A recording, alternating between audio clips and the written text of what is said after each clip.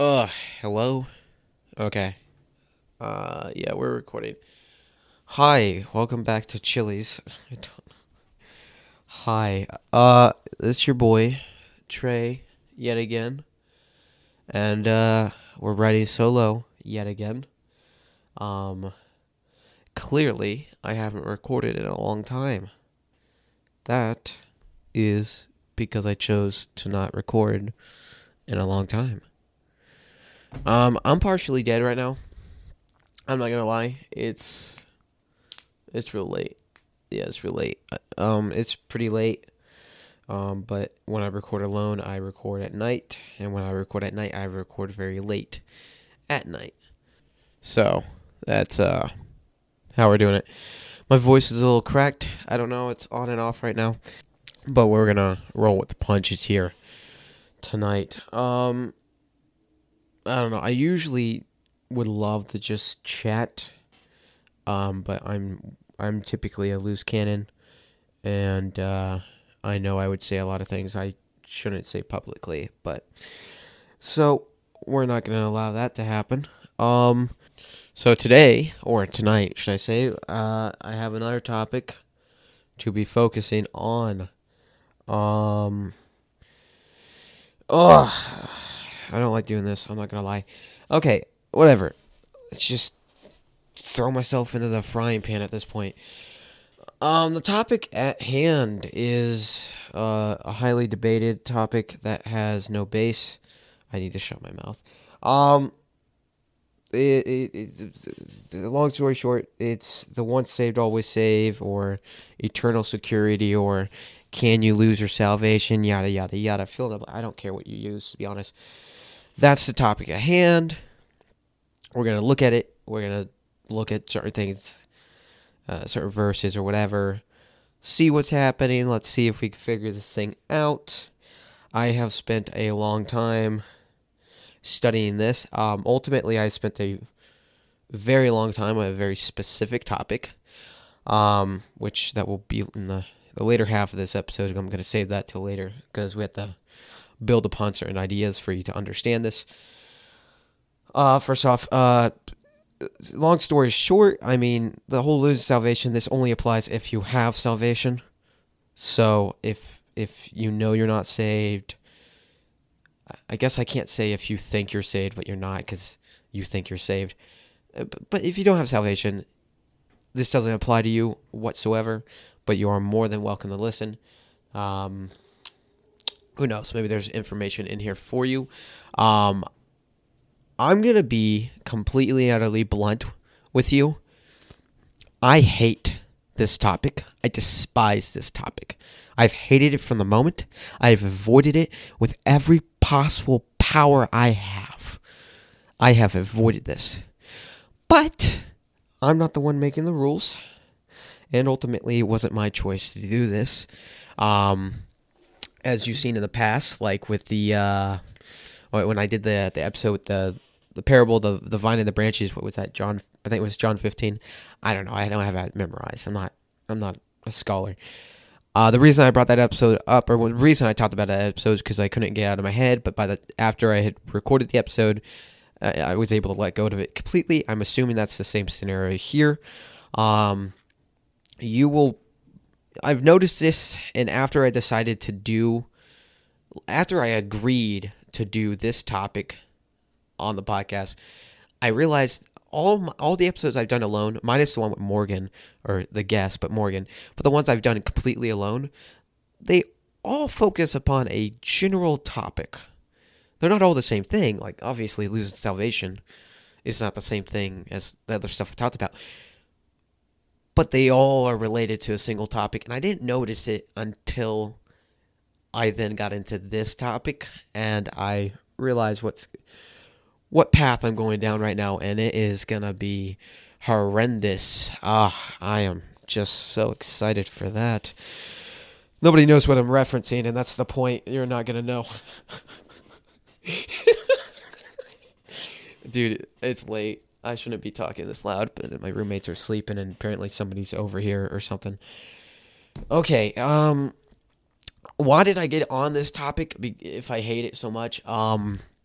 So a few weeks ago, or well, probably over a month ago, but after I did the last episode I did, about a week and a half time period went by after I did the episode where I was constantly getting thrown, like the topic of lose salvation was getting thrown in my face. I mean it, daily. For a week and a half, this thing was being thrown in my face. You know, I constantly people were saying, you can lose your salvation. Here's this verse, that. All these things have proved you can. And then you have the other side saying, you can't lose your salvation. Here's this. Constant bickering, yada, yada, yada. I didn't care. And it pissed me off. I was like, I'm not doing this. I'm not getting into this topic. I don't care. I'm not going to study it. A week and a half goes by. And at the end of when I get to that peak point where it's a week and a half in, somebody says something. I watch this, I watch TikToks occasionally for like enjoyment or when I'm bored or whatever. But one girl, I saw one video and it was a girl. Ironically, the girl was a Catholic, so it makes sense. She believed in losing salvation. So it wasn't surprising that I was like, okay, that makes sense. She's going to defend it. She's Catholic.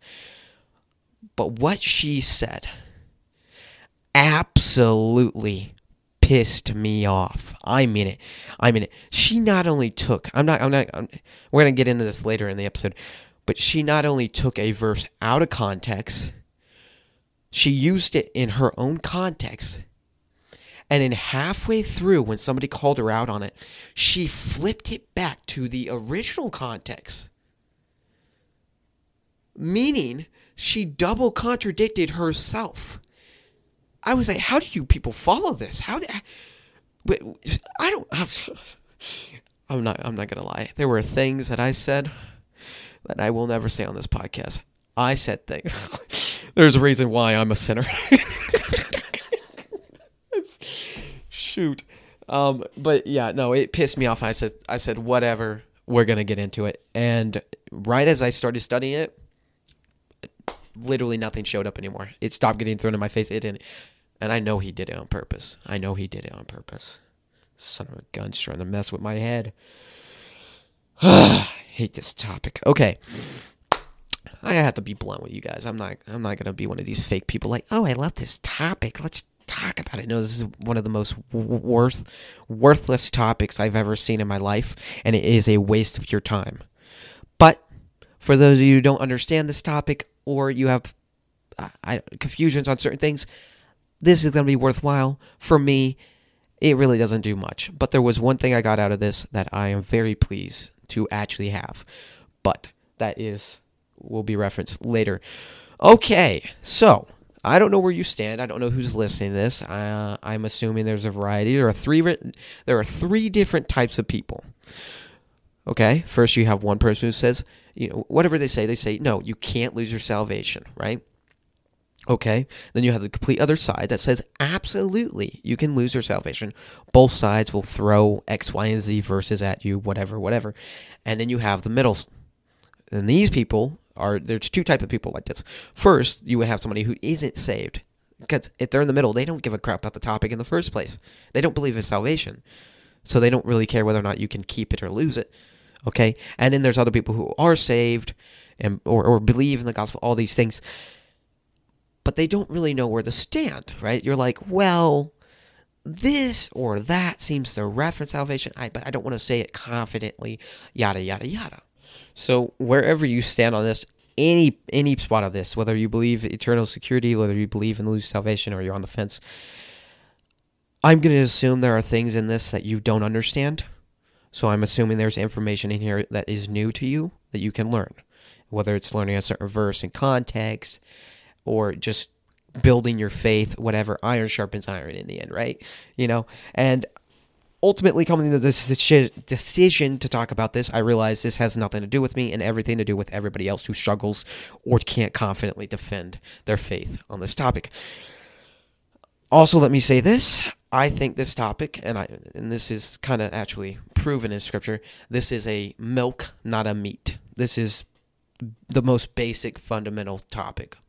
This is not mature, okay? I literally am not maturing really in this topic, but you need to get these foundational things out of the way so you can mature, and get to the meat.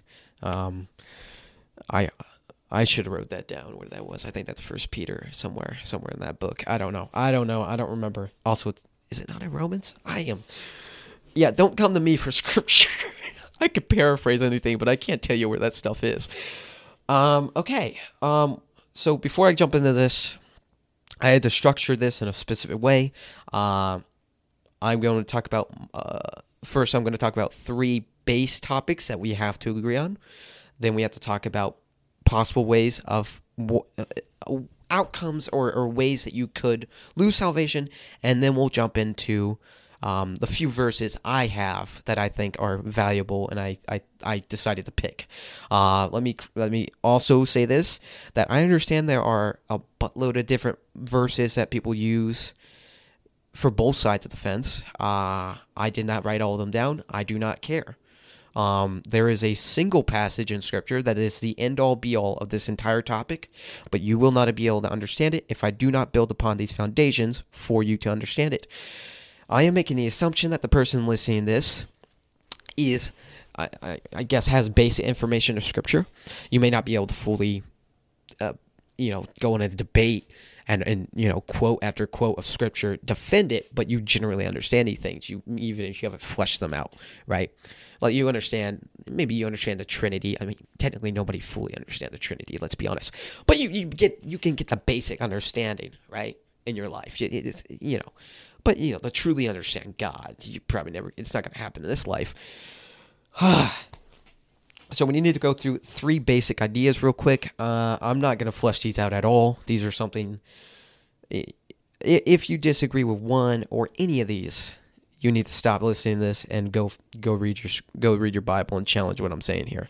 Because all three of these are factually proven by Scripture. So we need to build upon these. First off, we need to agree. You can agree with me, you can disagree with me, but you're going to have a very unpleasant time if you disagree with me and you don't know this. First off, God is not a liar. So God doesn't sin, right? Because if God sinned, he would stop being holy. And if he stopped being holy, he would stop being God, in which case he can't be holy and sinful at the same time. And since he is holy, and we are also called to be as holy as God is holy, and we are not as holy as God is holy, that means that God is sinless. Right? This is also a part of his nature, yada, yada, yada. So what does this mean? If God can't sin, well, let's just say, for example, like lying. Lying is a sin. Okay, I think we all agree on that. This also means that God can't contradict himself, because if God contradicts himself, he lies, meaning it cannot happen. You need to get this through your head. So just hypothetically, let's say, and I guess this is hypothetical because this is said, but God says, okay, don't get drunk because that's a sin. Well, later on in Scripture or wherever else, you're not going to find somewhere it says, God says, you know what, go get drunk. It's okay. It's not a sin. He doesn't say that, because that would contradict what he previously said. Both these topics could not exist at the same time and both be true. One of them would be false, which would mean God was lying in one of these scenarios. That's why God can't contradict himself. You could get into more on this, but this is basically, okay, so we agree on that, right? God's perfect, God's sinless, God's God. I mean, easy. Second topic, salvation. When you are saved, you are filled with the Holy Spirit. What is this, Romans 8? Do I have that? I think I have that. I don't know if I have that, actually. Romans, okay. Is that the right reference? Dude, I have so many scriptures on my screen. You do not. I didn't have enough room on my dry erase board, and I couldn't write these things out because I was no way I was going to be able to memorize this amount of scripture in time. So, yeah. So if you, let me finish what I was saying. So, look, if you are filled with the Holy Spirit, you're saved. If you do not have the Holy Spirit, you do not have salvation. Period. Okay? Romans 8, 9 through 10 clearly states this. I'll read it for you. Chapter 8, verse 9 says, "You, however, are not in the realm of the flesh," right? Because we live by the Spirit, not by the flesh, because the flesh is sin. "But are in the realm of the Spirit, if indeed the Spirit of God lives in you." So you are in the realm of the Spirit if the Spirit of God lives in you. And if anyone does not have the Spirit of Christ, they do not belong to Christ.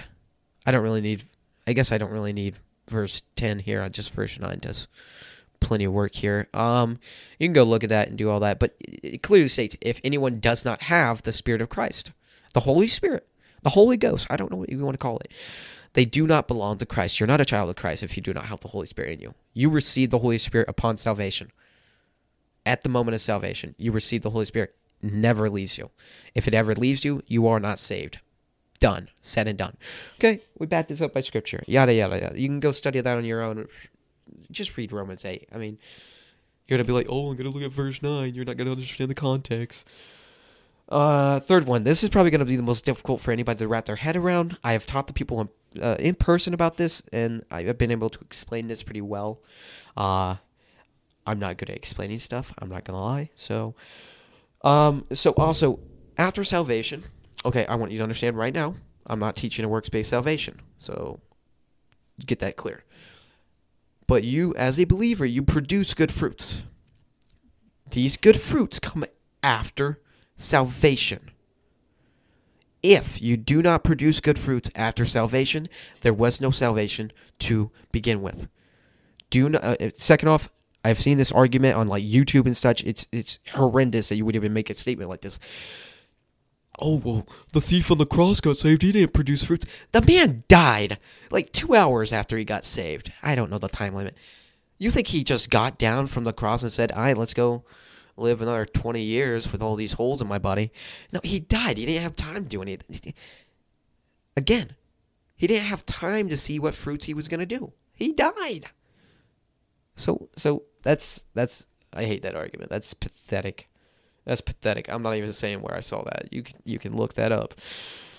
So you produce fruits after salvation. If you're not producing good fruits, what salvation is there in the beginning? Because the Holy Spirit does not enter you and say, I'm going to let you do what you do. The Holy Spirit says, nah, I'm in charge now. The game has changed. You're no longer living for the flesh.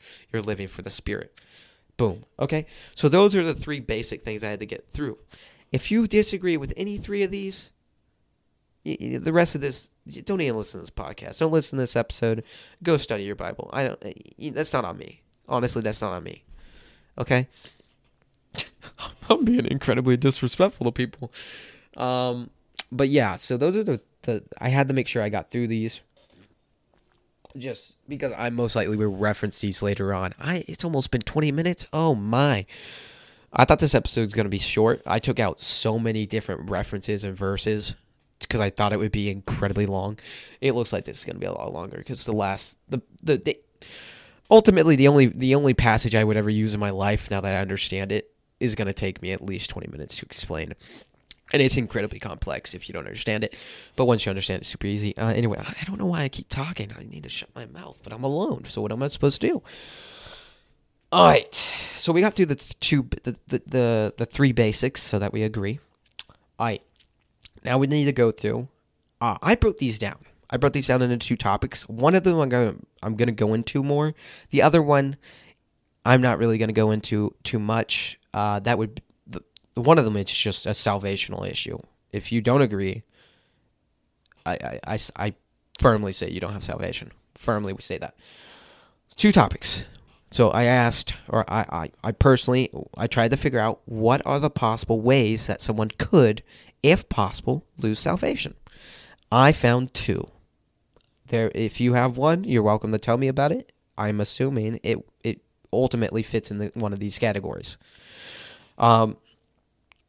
Whatever. So the first one would be, okay, a sin. Could I produce a sin, whatever sin, or XYZ, a certain amount of sins could I produce? Whether it's a single bad sin or a multitude of little sins or a multitude of really bad sins. Could I produce any amount of sin or any sin at all that would then take away my salvation? Okay? I only need two references for this one, but I should have been looking at this beforehand. Oh yeah, there it is. So first off, we have to understand, if you think that Christ didn't die for all your sins, this means all the sins you did in your past before you knew God, before salvation, before Jesus Christ, before you got saved, He died for all those sins there.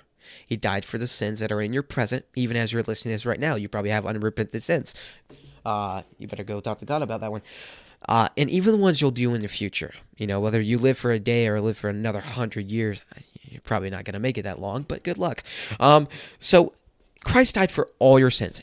If you disagree with this, there are certain religions, I understand this, and there are certain individuals that will go around and say that God only died for a certain amount of sins. Or that God, for example, if I'm not trying to take shots fired, I'm not trying to attack anybody on this one, but like Catholicism teaches that up until salvation, up until the moment you are saved, all those sins are forgiven.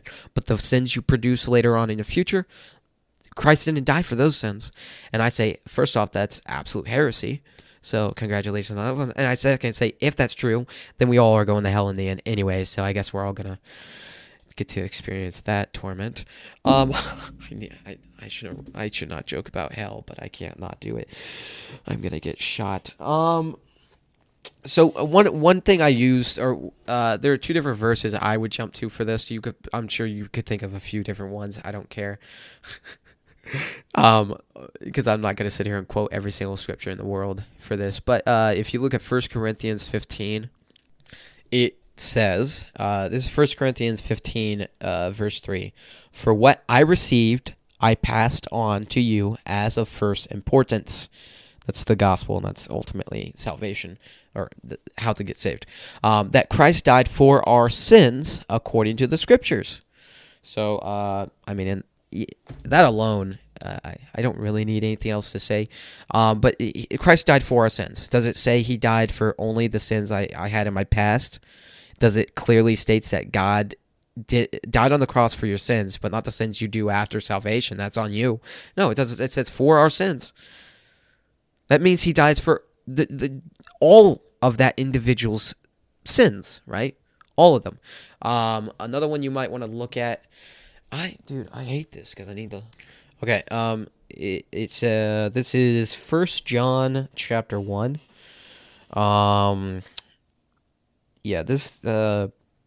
It's verse 7. Starting at verse 5, it talks about like walking in light and darkness, sin, comparing sin and forgiveness type topics. You can read it to understand the context better.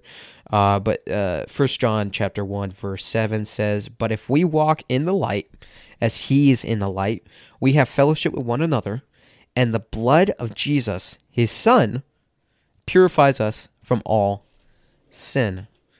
So, some of yours might not say all, some of yours might say every sin. Either it's vice versa at that point. So yeah, clearly. So if you disagree with that, that's a salvational issue. I can't. There's no way I could see a way around it. Because you're ultimately denying Jesus Christ and what he did on the cross. Okay, I'm just saying. So I think that would be a salvational issue if you disagree with that. So if you disagree with that, you probably should talk to some people, because that's a issue, and I don't know you personally, most likely, unless you do know me, in which case you're welcome to come talk to me. So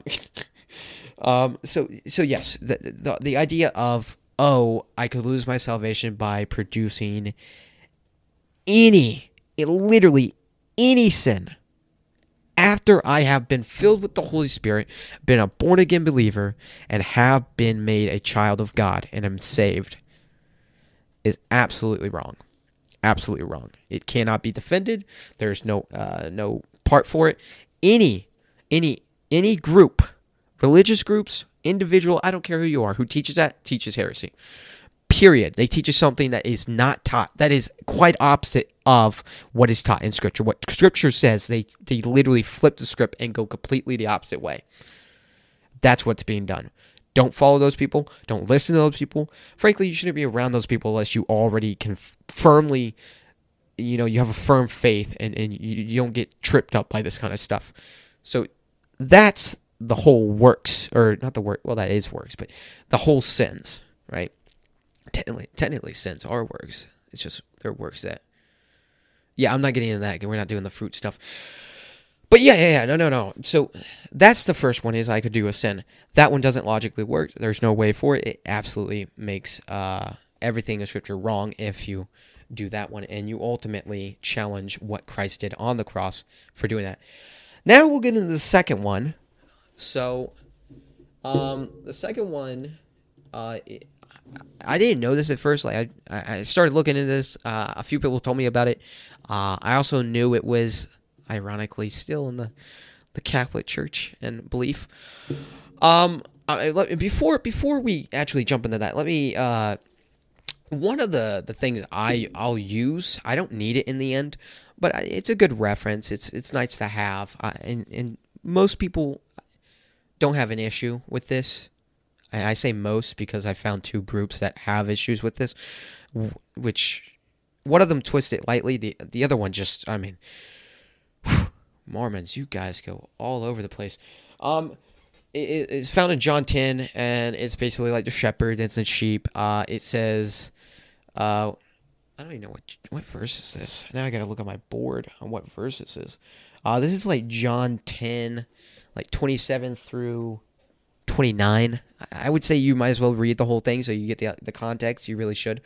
It says, the works I do in my Father's name testify on my behalf. This is Jesus Christ, and he's referencing the Father, God the Father. But because you are not my sheep, you refuse to believe. My sheep listen to my voice. I know them, and they follow me. Who are the sheep? The sheep are the children of God, someone who is saved. Technically, if you're saved, this is a reference to you as well. But anyways, my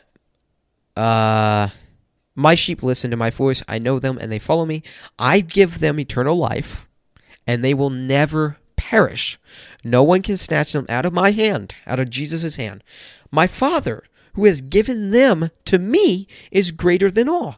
No one can snatch them out of my Father's hand. And then I am the Father. I am and the Father are one. My dyslexia kicks in all over the place on that one. So we see, clearly it states that if you're a follower of Christ, if you're saved, you're not only challenging Jesus, you're challenging God the Father at the same time. Now, theoretically, you would also be challenging the Holy Spirit, but we're not going to get into that. It's saying nothing, literally. It says, they will never perish. No one can snatch them out of my hand. Now, this is where I'm going to get into the second topic, because we talked about whether or not you could, how you would lose salvation. The first thing what I wanted to see, is does everybody agree that the sheep are someone who is saved? Do we all agree? And this is not really a question for you to answer. I don't know. Maybe you disagree. Either way, I'll disprove you wrong. Anyways, and I was curious. I was like, okay, what do other people see?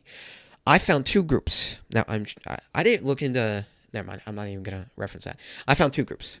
First off, I referenced Mormons. The interpretation Mormons have for this passage, I'm not even going to try to explain it to you, because first off, it's incredibly incorrect. But when I first heard it, it's real fun. I mean, it's super funny. It's awesome. You should look into it, what Mormons think about this passage. I don't know if all Mormons agree with it, or if it was just the ones I saw. I don't know. I don't know if that's a teaching within their stuff, because I haven't really looked into the doctrines of Mormonism a whole lot.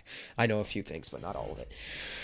But no, what they were saying was awesome. It was absolutely false, but it was super funny. So I know Mormon. I was like, okay, Mormons, but we're on a different page. I'm on a completely different page. I'm not going to be God one day. The other thing I found was Catholics.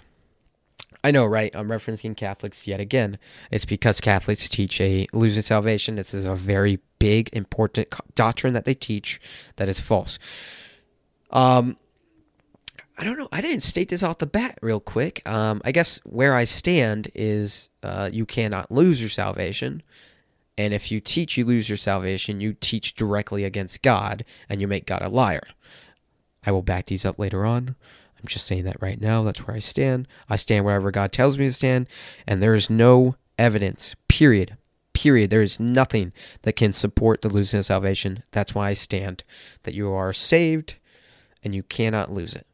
Okay, so when I was looking back on the topic, when I was looking into this, I was questioning, okay, other than Mormons, Catholics seems to, they agree with most of this. And here's the deal, right? They agree, right?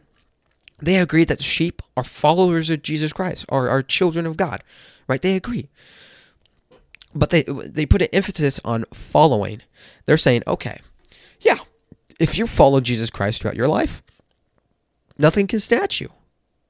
Here it says, you'll never perish, and no one can snatch you. So no one, the guy I watched put an emphasis on nobody, or no one, saying other people, like all the people around me, can't harm me or can't cause me to lose my salvation, period, all that. But me, I am not the no one. I am me. These are separate. And this is what he was clarifying, saying that, but me as a person, I can choose to walk away, right? I can choose to stop following. If I stop following, I'm not that sheep, which means anything can snatch me, right? I will perish. I won't have eternal life. They put an emphasis, which brings me into this topic of, can you then choose to walk away from the faith? Which is, I think, a good question, I think, to ask. So we see this question of, can somebody be filled with the Holy Spirit, be saved, doing all these things, right? And can they just, whether it's at any point, just no matter how long or how faithful they were, and how much wisdom or knowledge they had of Scripture, no matter what their walk with Christ looked like, can they just one day be like, you know what, I'm done. I'm going to denounce Christ. This ain't for me. I'm done, right? Ultimately implying then the Holy Spirit would leave them. They lose his salvation, all that stuff. They are no longer followers, which means they will perish if they don't return.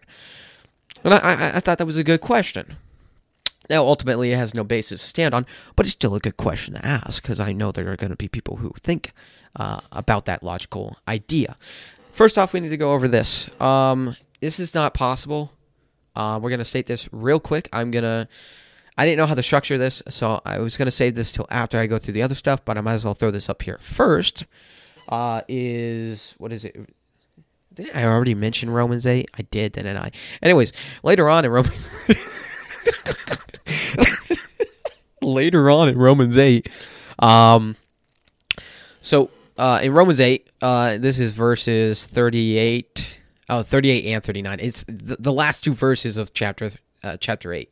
Romans 8, the last two verses. I said chapters. I'm so dyslexic.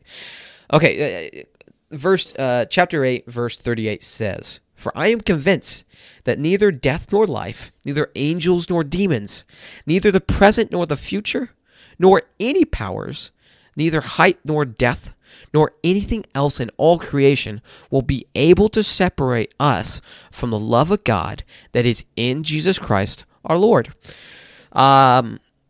You're probably thinking, oh yeah, what does that have to do with things like depths and height, death, angels or demons? Of course, they can't snatch me out of the Father's hand. That makes no logical sense.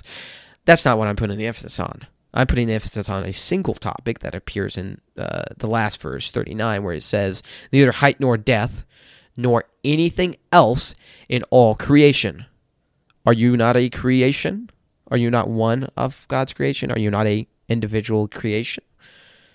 That's a reference to you, by the way. Just so you know. You literally can't do that, right? Even you can't stop the power of God, because you are not stronger than God or Jesus or even the Holy Spirit. So you can't do this. But that's one verse. I will bring up, what is it, Matthew? Yes, it's the book of Matthew. Matthew, I've referenced, and I've kind of talked about the unforgivable sin. It will be referenced later on as well.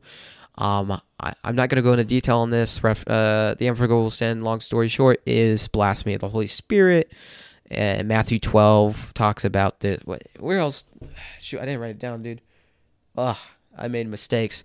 I think the unforgivable sin appears in the book of Luke. I know it's not in the book of John. It doesn't appear. I think it's in Luke.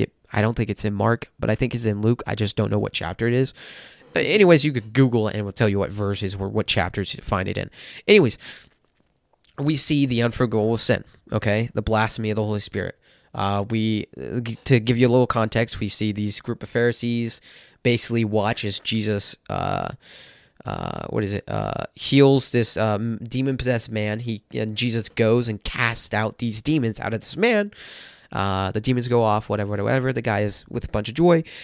And the Pharisees basically say, hey, you're Satan, because only Satan has the power to cast out his own kind. In which case, Jesus says, that's the most illogical debate you could ever bring to me right now. That's not what he said. But he basically says it like this. He realized, you're calling me Satan when I'm Jesus, I'm the Messiah? So here in Matthew 12... verse 25 and 26, it says, Jesus knew their thoughts and said to them, every kingdom divided against itself will be ruined, and every city or household divided against itself will not stand. If Satan drives out Satan, he is divided against himself. How then can his kingdom stand? It goes on a little more about this. I'm not really going to go into that, but it does give more detail, talk about him, talk about how if he's Satan, why would he be cast out his own kind that are doing the works of him? Okay? That doesn't make sense. They're on the same team.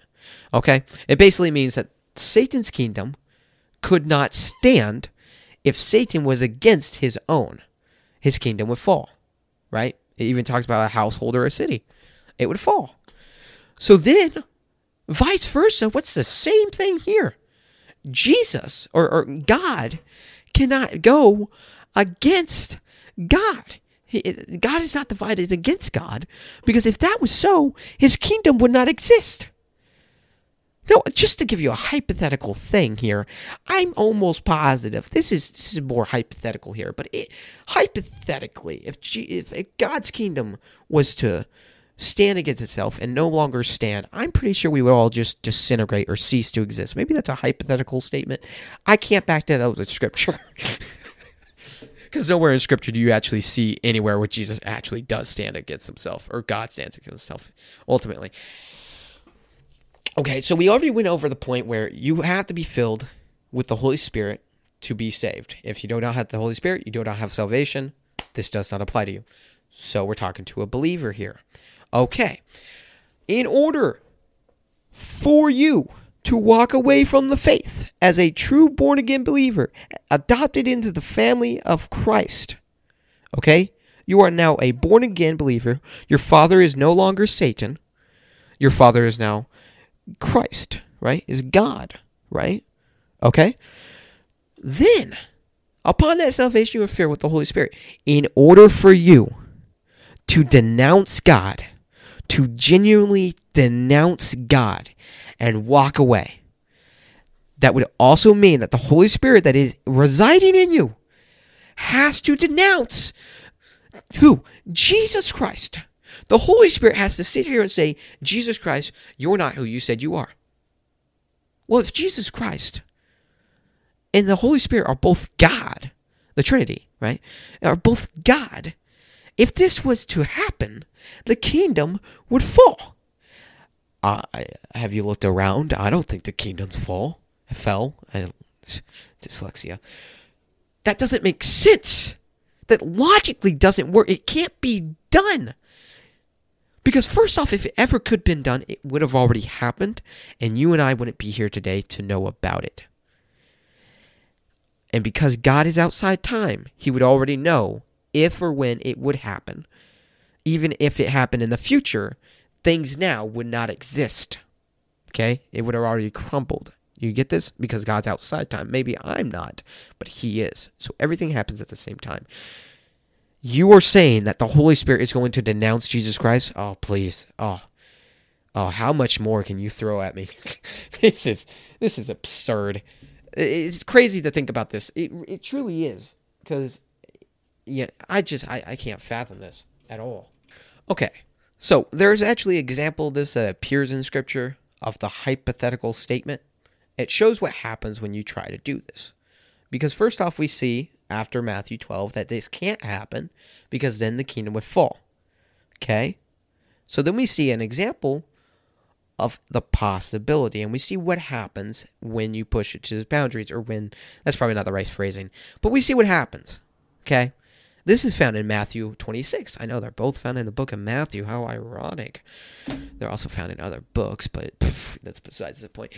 Anyways, Matthew chapter 26. There's all sorts of things like Jesus getting arrested, the Last Supper. I'm not talking about that stuff. Okay? At the very end, Matthew chapter 26, verses 69 through 75, the last few verses of the chapter, gives us a kind of this play, kind of this hypothetical. Let's see what happens. Okay, now beforehand, the few verses beforehand, Jesus he's talking to the, what's his name, the Sahardrin. Dude, I can't say that. But basically, he's in here. He's having a chat like he always is with most people throughout Scripture. But towards this, you see these people are mocking Jesus Christ, right? You're not the Messiah. I think they're spitting on him. Verse 67, they spit in his face, struck him with their fists, they're punching the guy, they're slapping him. They're even said, prophesy to us, Messiah, who hit you? So they're clearly playing with him and mocking him. They're making a joke of him because they don't believe he's Messiah. They believe he's just some guy calling himself God. And right here, right, we see starting in verse 69 going through 75, we see what is called it's where Peter denounces or disowns or denounce. I can't say that word anymore, man. Peter denies Jesus. Not only does he do it once or twice, he does it 3 times. Jesus had already been prophesying about this earlier on in the book of Matthew. He prophesied about this throughout all the Gospels. So we see what happens. So let's read it real quick, and I'll give you some context, right? So verse 69 says, "Now Peter was sitting out in the courtyard, and a servant girl came to him. 'You also were with Jesus of Galilee,' she said. But he denied it before them all. 'I don't know what you're talking about,' he said. Then he went out to the gateway, where another servant saw him, and said to the people there, 'This fellow was with Jesus of Nazareth.' He denied it again, with an oath, 'I don't know the man.' After a little while, those standing there went up to Peter and said, 'Surely you are one of them. Your accent gives you away.' Then he began to call down curses, and he swore to them, 'I don't know the man.' Immediately a rooster crowed. Then Peter remembered the word Jesus had spoken. 'Before the rooster crows, you will disown me 3 times.' And he went outside, and he wept bitterly." All right, we saw the examples. Peter denied Christ 3 times. 3 different times, people are like, "Hey, you're that guy, right? You follow Jesus of Nazareth, Jesus of Galilee.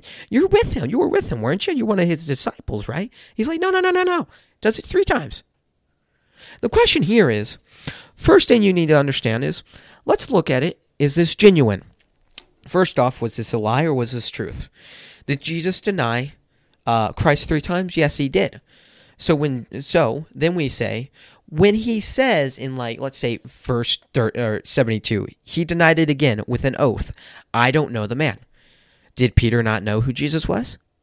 No, he did, because he was walking around with Jesus for at least 3 years, right?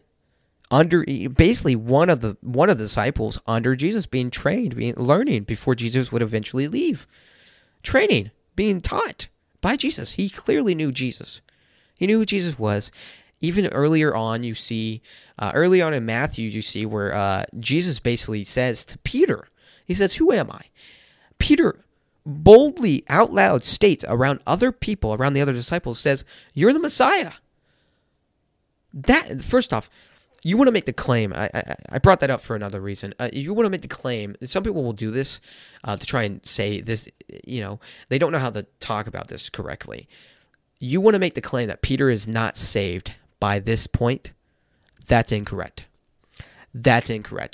Because earlier on in chapters beforehand, when Jesus says to Peter, "Who am I?" and he says, "You are the Messiah," that if you don't need any other scripture, I can confidently say at that point he was saved, if not beforehand. Why? Because if you believe in your heart and you confess with your mouth that Jesus is Lord, you will be saved and you will have eternal life.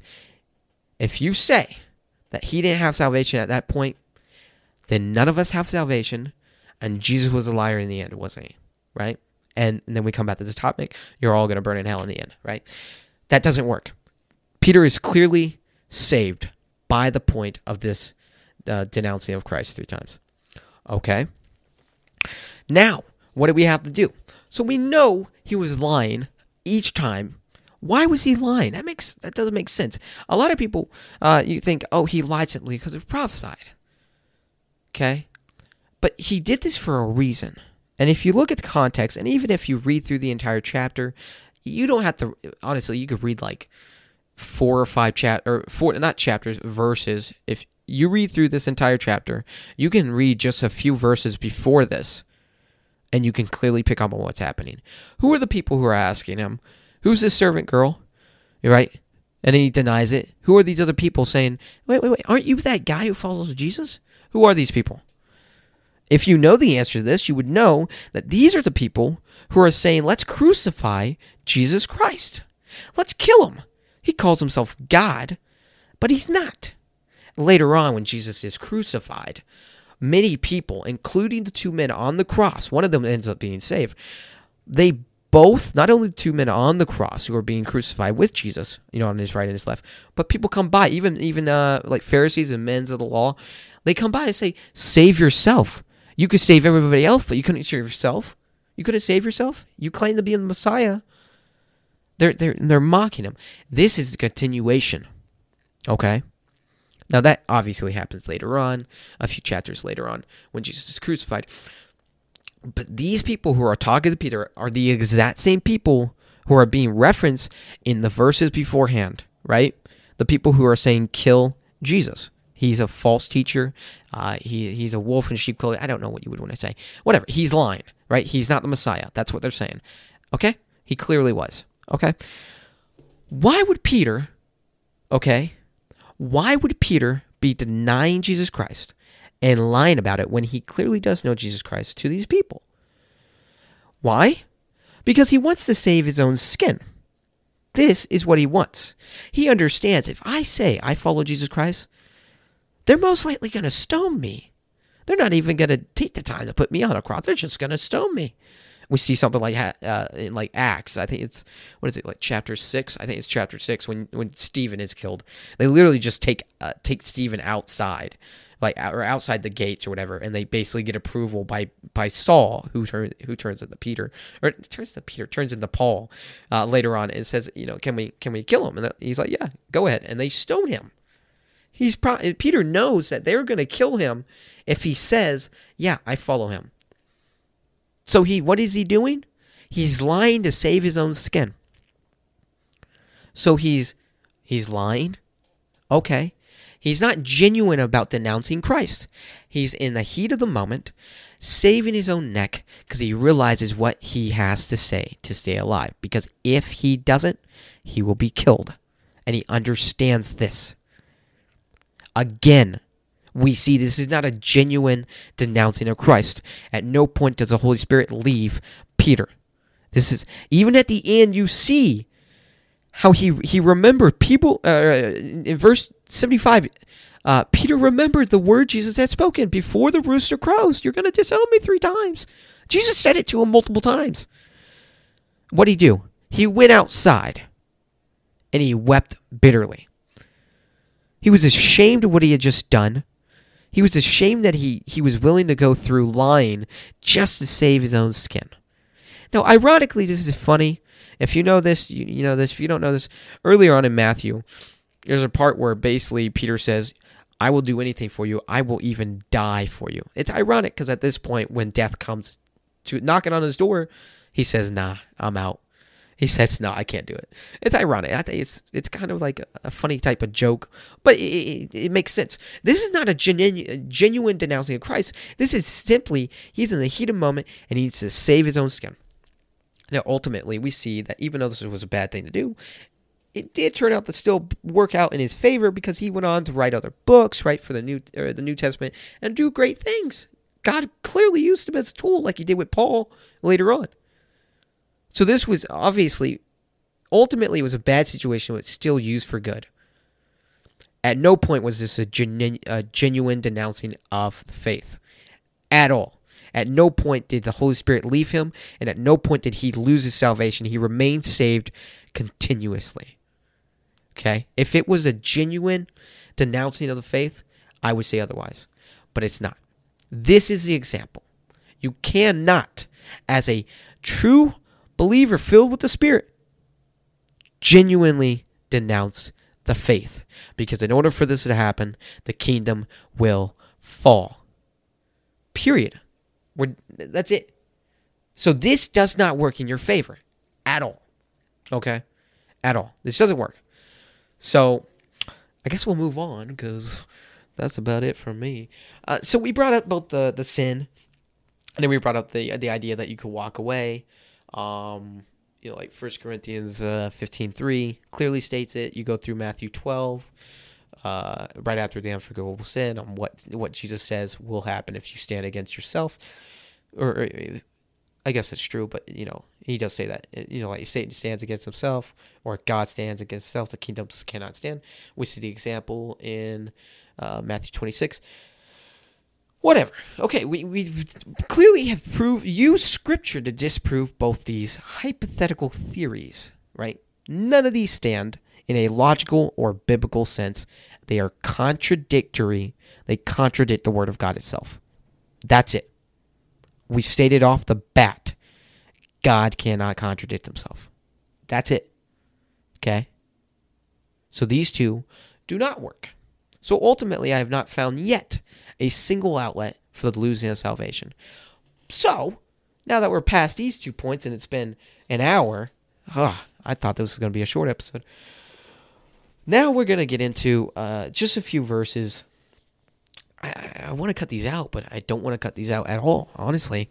I could break... You know what? We're going to do this real quick. I'm just going to... I still want to do this. I still want to bring this up. I still want to bring it up as a topic. So I have 4 different scriptures that people have been using or I have seen used. Most of them are the more popular used one. The one I'm going to mention here is one that I found new. I don't think it's been out for too long. I think somebody recently has brought this out, and it's kind of spread. I also only saw younger people using this, people who have no clue what's going on in the Scripture and have no clue what context is. Okay? I saw one person who is about my age, maybe a few years older than me, maybe 27 or something, who made this claim as well. But everybody else were in their late teens, man, maybe early 20s, who were making this. And this is because they don't know context. And they were like, okay, here's a verse flat out that proves you can lose your salvation. The verse is Revelation 2:5. This is a joke, okay? The first 3 chapters of Revelation are the most simple thing to understand out of all of Revelation. I'm not kidding. The first 3 chapters are super easy to understand. It doesn't take a bad scientist. It doesn't take a scholar of Jesus Christ who's been doing this for 500 years to understand this. Melchizedek doesn't have to come over here and explain this stuff to you. Okay? The first 3 chapters are letters to 7 different churches at this time. Different things are going on differently in each one of these churches, and each one of them is a letter specifically to that church. Some of them are doing really good, so they have encouragement. Some of them are doing sins, and they're like, hey, stop, repent, get back on the right track, whatever, vice versa. We're going all over the place, whatever. Now, Revelation chapter 2, verse 5. It's verses 1 through 7. Yeah, it's 7, because then 8 goes to Smyrna. So the first 7 verses in chapter 2 are to the church of Ephesus. This is the context. Who's writing this? From what we know, it's John is writing, of course, in Revelation. John is writing to the church of Ephesus in this context.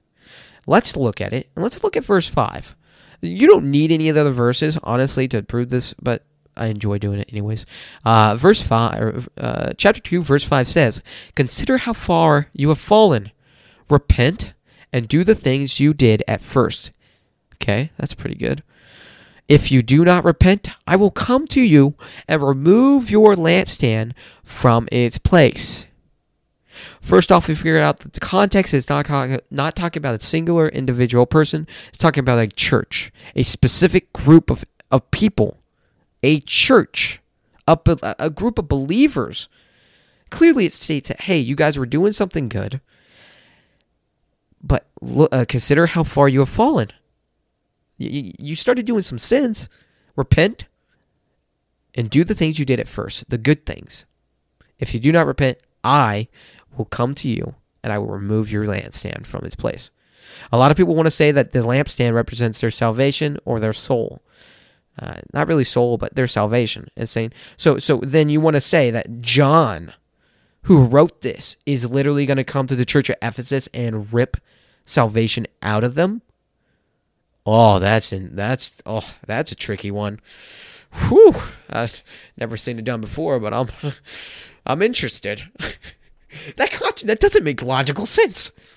He can't do that. That's not a spiritual gift at all. That's none of the gifts. Is the removal of salvation from an individual. It's not a thing. Or even from a group in a church. It's not a thing. Do you know what the lampstand represents here? It's referenced. Okay? And first off, we see that it's the church of Ephesus that he's writing to. He's saying, look, okay, consider how far you've fallen. You've now started doing all these bad things. Repent. Do the things you did at first. When they started out in the beginning, they were doing great things. They were being a light for Christ, right? That's exactly what they were being. But now they've fallen. I don't know what sins they're talking about here. It doesn't really matter. Sins always sneak in. It's very tricky. Sins have fallen in. They're not repenting of these sins.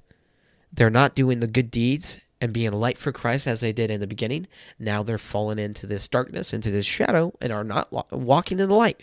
He says, I'm going to come over here. I'm going to take your lampstand away from you. Or I'm going to remove your lampstand from its place. Do you know what the lampstand represents, guys? The lampstand represents the people who are in the church of Ephesus. It's a light for Christ. He's saying you guys are a light for Christ. Your church is a light for Christ, but you have fallen into sins. You do not repent. If you do not repent, you do not represent a light for Christ here. I'm going to come remove it, and we're going to put it in a church that actually is representing Christ. Okay? Repent. Repent of this stuff. This is not how this works. It's not saying I'm going to come over here and take your salvation. This is pathetic. I don't know why this young generation just absolutely astonishes me. I just want to throw this out here because this pisses me off. I was like, if I have to go through this, you have to too. I had to. So okay, so let's move on to the next one. This one's going to take a minute to go through, but I'll get through it real quick because I took some notes on this. So I'm hoping it does well. This is found in Mark. I originally was going to use it in the book of Matthew, but I was like, I've already used too many verses from Matthew, so I'll jump to Mark. This is a parable. It's called the parable of the sower. Woo! This is found in 3 of the 4 Gospels. This is found in Matthew chapter 13, in Mark chapter 4, and it's found in Luke chapter 8. I'm not going to tell you the verses. You got to read it for yourself. It doesn't appear in John, from what I understand. Not at all. So I don't know if there's a reason for that, or if it just wasn't there for a reason. So the parable of the sower. I'm going to be in Mark chapter 4. Starting in verse 3 through 8.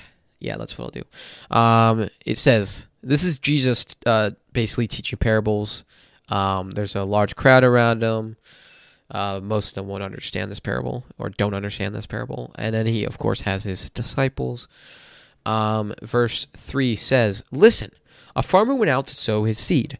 As he was scattering the seed, some fell along the path, and the birds came and ate it up.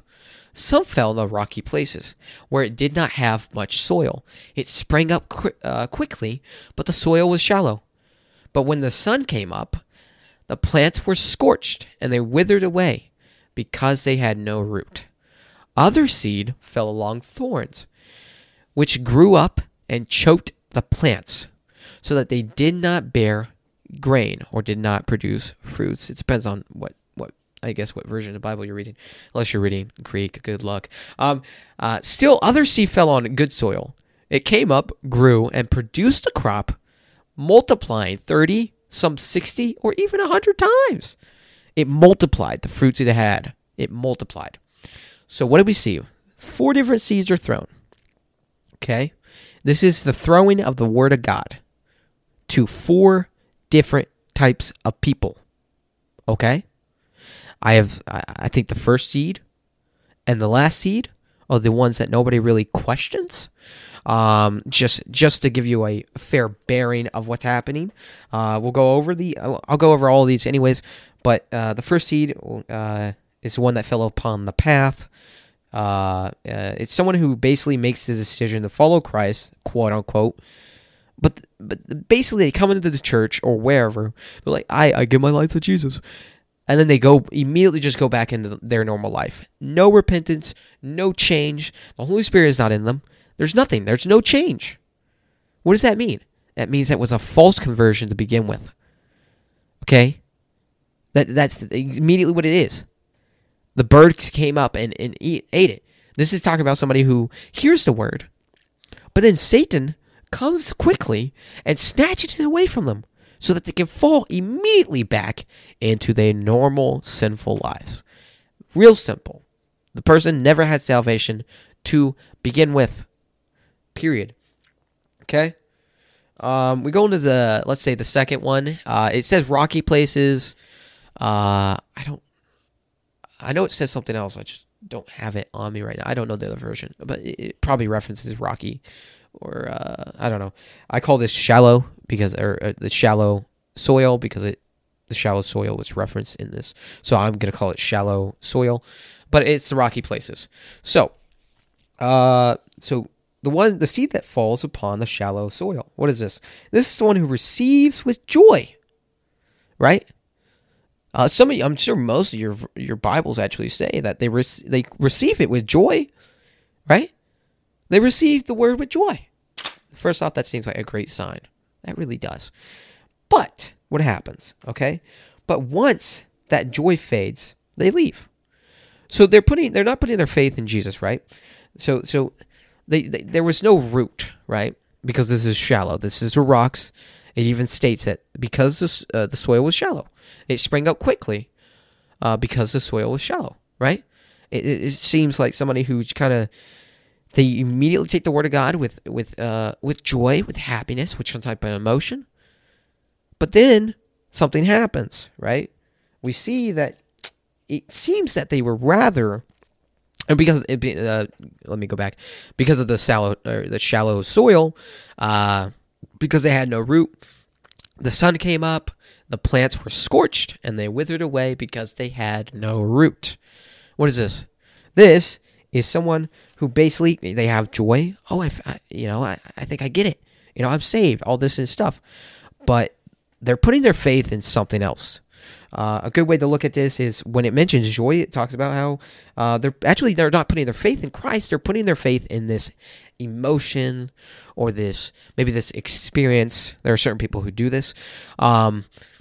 I'm not going to reference those people, but talk about how you have to feel something. You have to do some type of miracle to actually. If you can't do this miracle, you're not even saved in the first place, right? Or they put all their faith in this joy. I'll use joy here because it's probably in your versions. It's pretty much in all versions. You have this joy. You have this emotion, right? Right. They're putting their faith in this emotion, right? This great feeling emotion. But they're not putting their faith in Christ. What will happen to that emotion? What happens to all emotions? Eventually, as time goes on, those fade away. It doesn't mean it won't come back. It means that it will fade away. When you're happy, you're doing good, but then something bad happens. That happiness fades away, right? Right? You get depressed. You get I'm just going to say depressed. I'm not going to go deeper into that topic. They put their emotions, or they put their beliefs on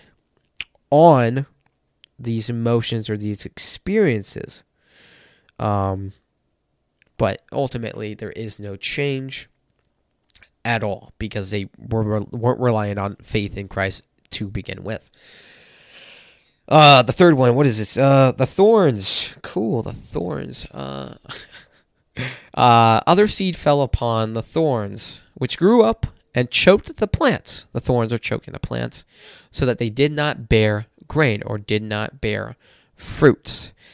I'm going to say this off the bat. You're probably going to pick this up because I mentioned it off the base, the first three things I talked about. If a believer claims to be saved and does not produce fruits, there is no salvation to begin with. Okay? James chapter 2 gives great detail of this. Okay? Now, James chapter 2 is completely misrepresented and twisted in so many bad ways. But if you understand it correctly, James chapter 2 does speaks on this. It talks about this, right? And I already mentioned the other verses, like Matthew 7, 15 through 20, talks about a good tree bears good fruit, a bad tree bears bad fruit. A good tree cannot bear bad fruit, and a bad tree cannot bear good fruit, vice versa. You will produce fruits as a believer. This one is not producing fruits. That's weird. It's almost as if they're not saved to begin with. So what does this mean?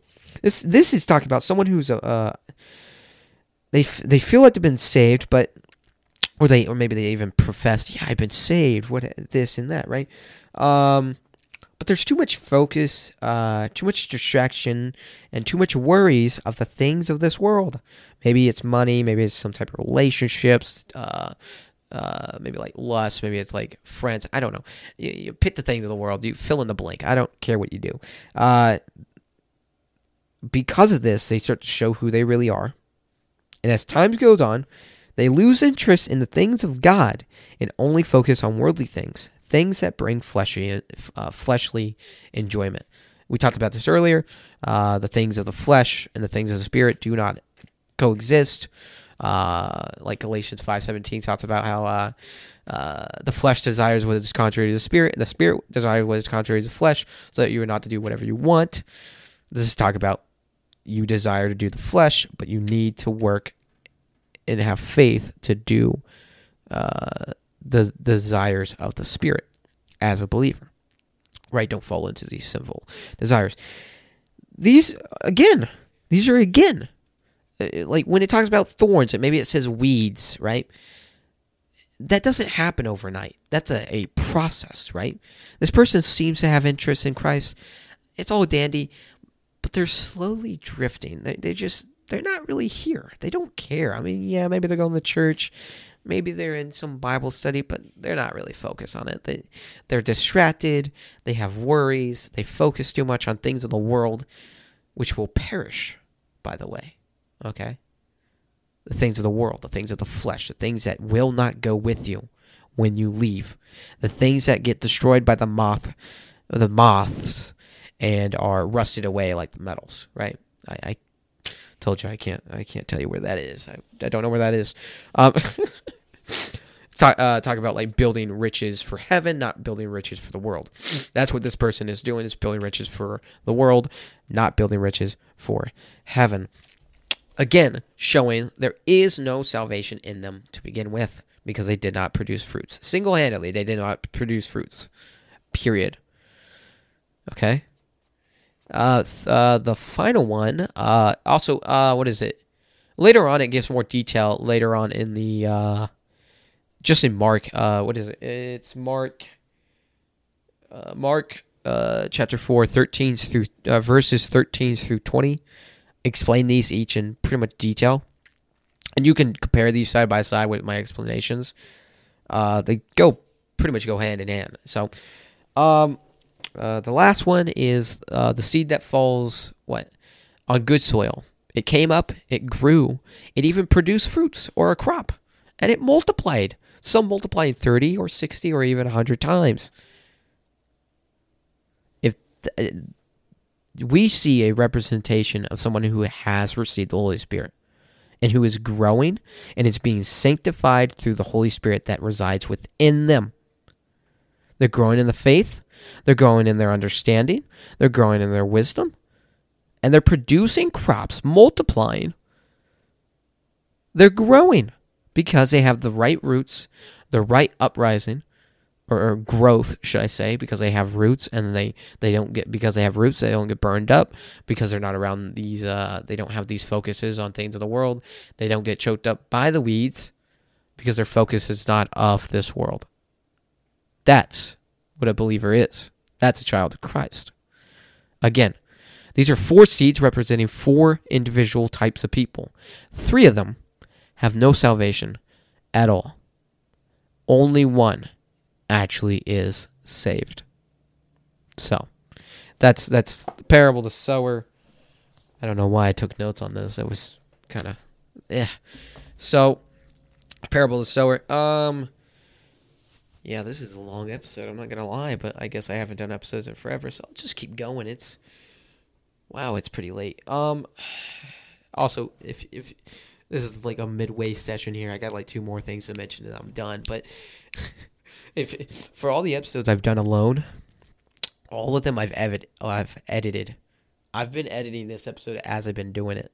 I've even to this point, I've cut out multiple things that I've had to cut out. So, just to be clear, I don't do this when I have guests. I don't do this when it's me and David. It's just raw. But I'm alone. I say a lot of things. I get off track, and I cut these things out. so that's that. Okay, let's look at this other one that people want to use. Ironically, this is funny. I got to talk to a multitude of people in person. Some of them I was able to talk to over the phone or text. And then I watched debates. I look at people, defenses. Like on YouTube, I watch so many YouTube videos of people like, here's why you can't lose your salvation, or here's why you can't. Them bringing out verses, using them in context. At least they think they're using them in context. All these things. So this is where I got all my information from. This is ultimately what I made the choice of what verses to use, what things to go after, and what to leave behind. There was one thing I initially was going to talk about, and it was another parable, and it's found in Matthew 25. It's a parable about the 10 virgins. That's incredibly misused. Also, if you need to understand the context of that, you need to know that Matthew 25 and Matthew 24, both chapters, are in the same context.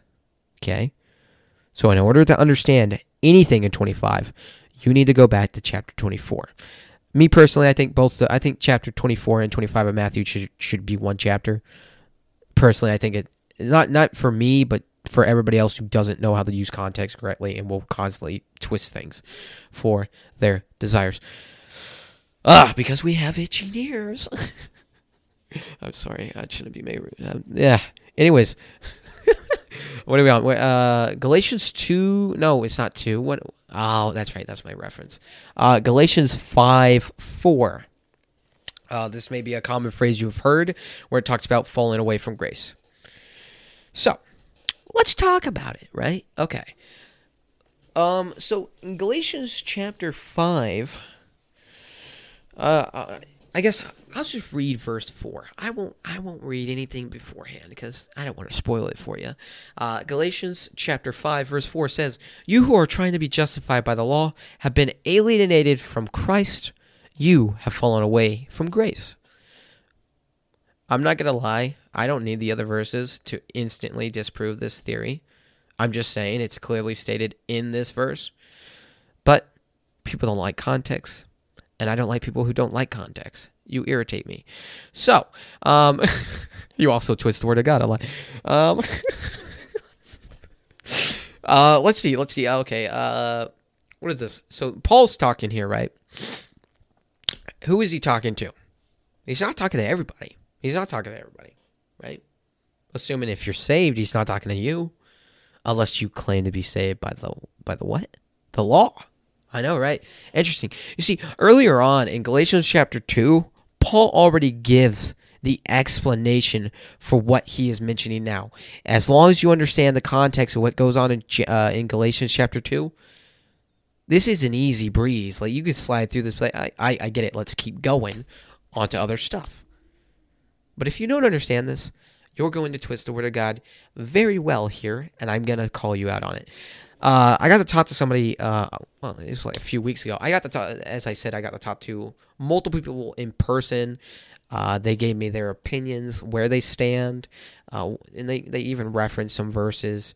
I did, I guess you could say I did a poll, give or take. I asked a group of people. And when I asked them, none of them knew I asked someone else.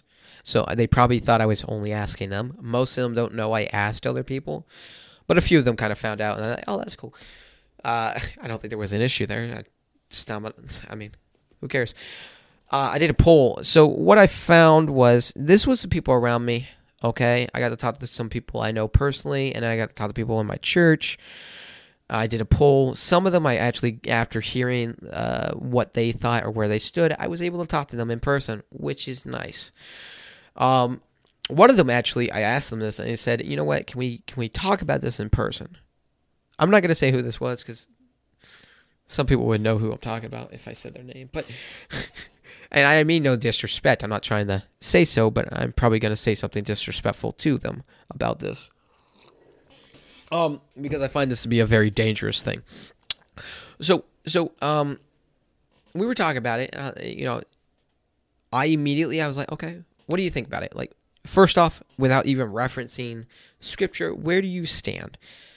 He told me, right? And I know a few different people who said this to me in person. I know a few people who said this, whatever. They're like, well, I'm on the fence. I was like, okay, first off, I get it. That makes sense. They're like, okay. We brought up two different passages. One of them was Galatians 5:4, but that was the second one I brought up. I wasn't able to bring up the first one because they didn't want to use context with me. So I said, screw it. I'm going to jump to Galatians 5:4 because this is super easy to understand. Okay, super easy. It clearly states it.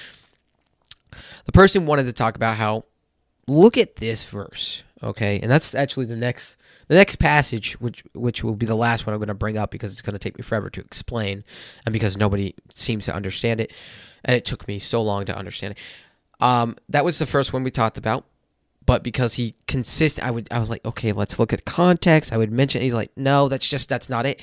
I was like, okay, I didn't say this to him, but I was like, okay, he's not playing the context game. He doesn't care about context. If you don't care about context, I don't know why you even think, like, who do you think you're going to challenge here? Anybody who understands the right context, right? They're going to wipe you. I mean this. They're going to destroy you with scripture. I'm just saying.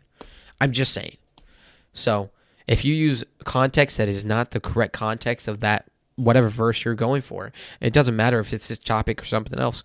If someone else comes to you and they know the context of what you're referencing, they will wipe the floor with you. I'm not kidding. You don't do that, because then when you twist scripture and change the context, you are making God a liar in almost every single scenario. I can't think of any where it's not, but I've been proven wrong before. So, but ultimately, you're not even using it the right way God intended it, and how He wrote it, and how He spoke it clearly in scripture. So I brought this verse up, and I was like, okay, he doesn't want to talk about the other verse, the other passage in context. I was like, okay, Galatians 5:4 is a very commonly known passage. It's a very commonly known verse. I can almost instantly reference falling away from grace. People generally know that passage, even if they don't know that it's in Galatians, right? A lot of people know this, and a lot of people will use this to try and prove the losing of salvation, saying, clearly it states, right, this guy has fallen away from grace. Well, if you haven't been saved, how can you fall away from salvation? And I said, that is a great question, because I can still disprove it. So, he ultimately, because the person didn't want to use context when I was talking to them, what they were saying was that somebody who wants to be justified by the law could be saved. And I said, that's not possible. That's not that is clearly stated by Paul earlier on in Galatians. I'm not even going to go anywhere else. Okay? So let's go through Verse 4. You who are trying to be justified by the law have been alienated from Christ. So who is being taught to here? Someone who is what? Trying to be justified by the law. Not by faith, not by works, not by anything else you could think of. They're trying to be justified by the law specifically, right? That's what they're talking about. That is who Paul is speaking to. Anyone who's trying to be justified by the law. He says, you have fallen away from grace. You have alienated yourself. That's not good. So, in order to say that falling away from grace means to losing salvation, you have to make the claim that you can be saved, or in this case, justified by the law. Can you be saved by the law? Let's look at Galatians 2, where Paul specifically states this. To give you a little context here, this is Galatians 2, is verses 15 and 16. This just to give a little context. This is Paul basically calling out or confronting Peter, because Peter's doing something he shouldn't be doing. Anyways, he's being a snob. Anyways, besides the point. You can go look at that on your own if you want. Galatians 2:15. We who are Jews by nature are not sinners but of the Gentiles, knowing that a man is not justified by the works of the law. That's interesting. But by faith of Jesus Christ. Even we have believed in Jesus Christ, that we might be justified by faith of Christ, and not by the works of the law. For by the works of the law shall no flesh be justified. He just clearly stated the only way to salvation is by faith in Christ. It's not by justification by the law. So then, what do we have to go back to in Galatians 5? Okay, you who are, verse 4, you who are trying to be justified by the law. What did Paul just say? You, a non-child of Christ, someone who has no salvation, you have alienated yourself. You have fallen away from grace. A lot of you may think, okay, then what does falling away from grace means? I'm going to give you the most basic way I understand it and what it means. So, you have these groups, whether it's today or back at that time, okay, right? They're being told you just need faith, right? Salvation is in the palm of their hand. It's right in front of them, right? They just have to take it because it's a free gift. Just take it. Just believe in your heart. That's all it is. But instead of taking the gift, what do? They say, you know what? I don't need it. I have another way I can get to heaven. I have another way to be saved by obeying the law, by being justified by the law. When he says you fall away from grace, he's saying, I have explained, you understand that salvation is by faith, but yet somehow, some way, your mind is twisted. I don't know how. Maybe your hearts are twisted or hardened.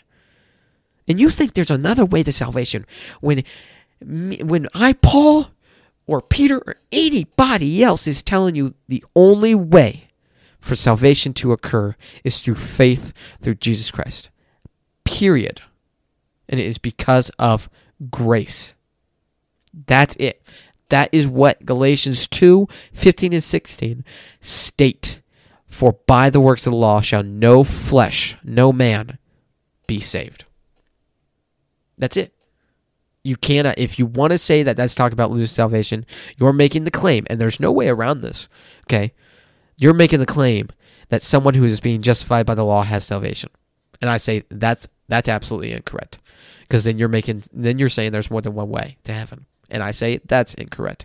You would ultimately be making God a liar in this case. And after what we already went through, that God can't contradict or lie or any of that, you're actually the one lying. So that's how that works. So that doesn't work either. But I very much enjoy that you brought it up. I think it's a great topic. Really easy to break down, to be honest. I don't have any of this up here. I don't know why I have some of these verses here now. I know why I have these, because that's what this topic is. Okay. I have First Peter here. Ah, yeah. No, wait. Actually, I don't know why I have First Peter 1:9 or 1:19 up here. But precious blood of Christ. I don't know what I lost track. See, I didn't write this stuff down. This is completely going from off the noggin at this point. Oh, shoot. I didn't bring up. Okay. No. Wait, is that why that's there? It's not verse 19. What am I doing? It's verse 23. What? I understand. It was the wrong verse. It was the same. It was the right book in the chapter. It's just the wrong verse. Okay. No wonder I was confused on that. I was so confused. I was like, why didn't I write that down? That makes no sense. I don't get it. I was on the wrong verse. The right chapter, right page, all that. But I had to go a few verses down. I know what I'm talking about there. Okay. You don't know what I'm talking about. I'm talking about 1 Peter 1:23. But we'll talk about that later. All right. Now, here's the big one. First off, this is what I found to be single-handedly, at least for the topic of losing salvation, single-handedly the most used, the most popular, and the most twisted scripture I saw. There was nothing. Everything I've included in here is not nearly as popular or nearly as referenced as this verse, or this passage, technically. It's 3 verses alone. Okay? I want you to understand this. I have spent almost a year, it might actually be over a year now, studying this. And it wasn't until like 2 weeks ago that I figured this out. This is why I did not do an episode for so long, because I knew the next time I did an episode, which is now, would be on this topic, and I said, I am going to talk about this passage, and I cannot talk about it if I can't understand it, period. So I had to make sure I understood it. And finally, voila. Actually, it was like last week where I figured this out. I finally figured it out. It works. It doesn't contradict a single thing. It took me so long to figure this. Bro, I want to die. This was awful. I mean, I'm happy I know it now. So, what is it? I didn't say it. It's Hebrews 6. It's Hebrews chapter 6, verses 4 through 6, right? Why do I have 4-8? I mean, 8's involved. Nah, it's 6. It's 4 through 6. It's 3 verses. I will use the other verses around it to help understand things, but ultimately, that is the one that is in question. What happens here is, while I've been studying this, I actually found this out. So I mentioned how somebody was using, at the beginning I said, the ultimate reason why I jumped into this, what finally cut to what somebody pissed me off enough to where I said, I'm done. Let's get into it. And I stopped getting, like this topic thrown in my face. Right? The person, or the Catholic girl who did this, it was this verse. It was Hebrews 6, 4 through 6.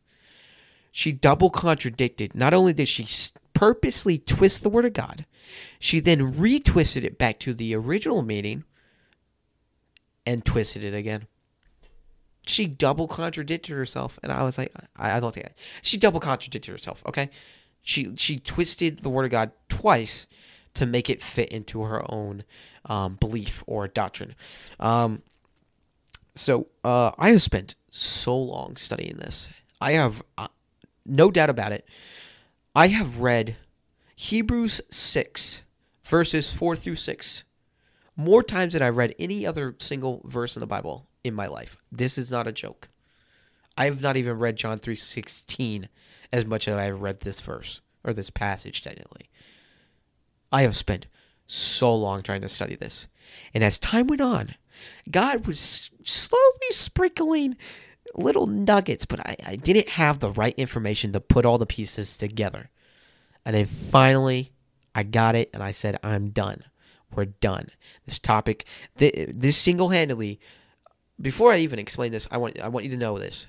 Assuming you understand what I'm about to explain, and I hope I explain this well. I hope I do a good job of explaining this. But assuming you understand it fully, assuming you understand the context completely, and assuming you understand it exactly the same way I'm hoping I can explain it to you, you will never. There is not a single verse in the Bible that can challenge these 3 verses. Nowhere in Scripture. Galatians 5:4, will never be able to challenge this. Okay, Revelation 2, any parable that people want to use, this will single-handedly prove that you cannot lose your salvation. If you thought my topic about how you could commit a sin and that you don't need that. Yeah, that's great.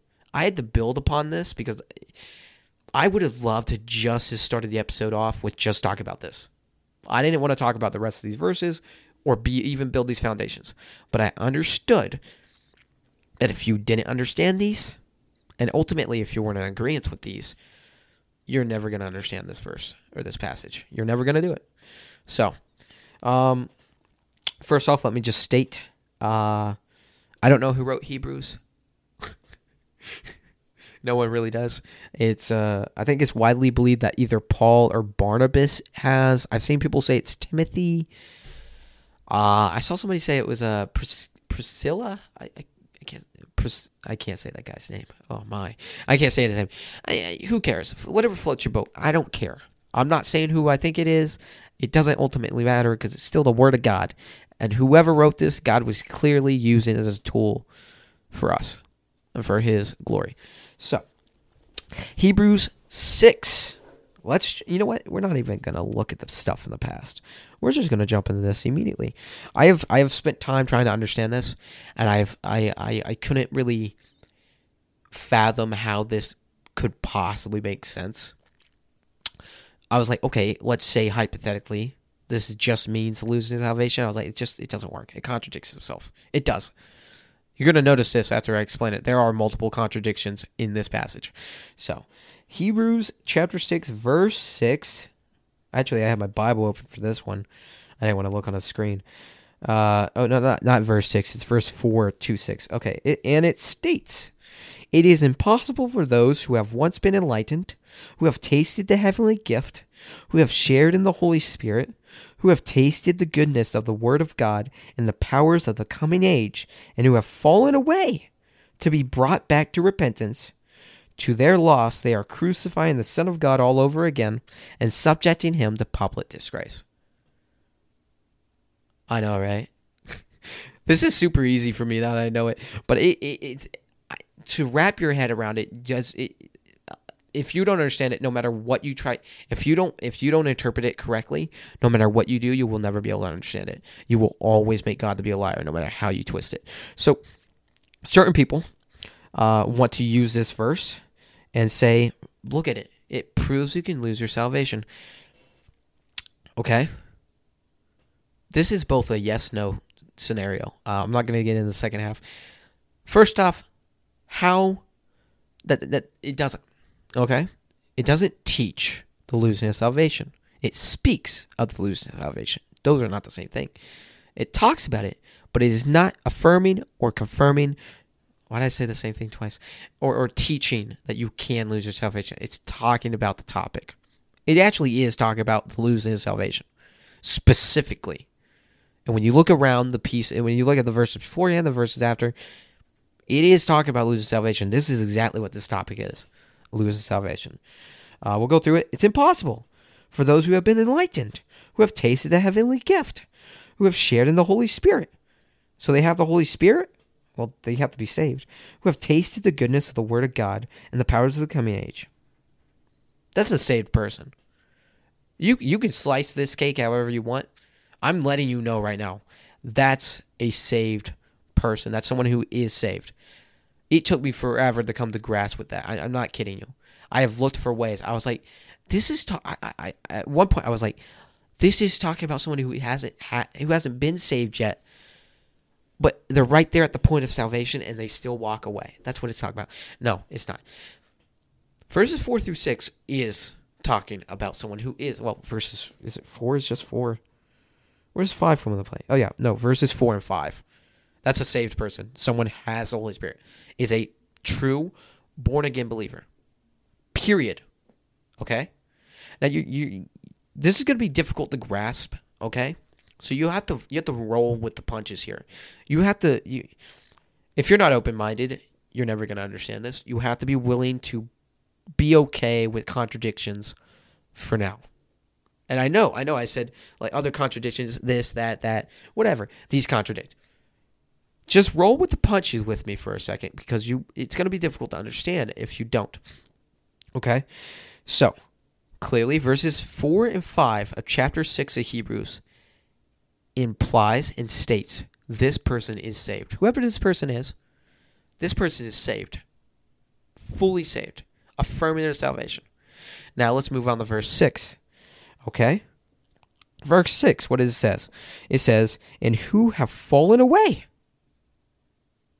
Fallen away, what does that mean here? That means losing salvation.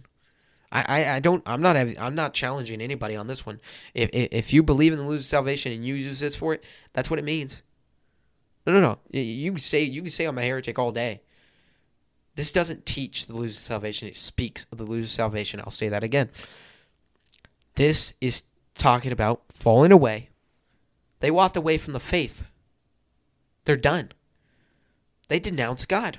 The Holy Spirit that is genuine through verses 4 and 5 said we're done. They did it. They successfully did it. Okay, let's keep going. And who have fallen away. Okay, to be brought back to repentance.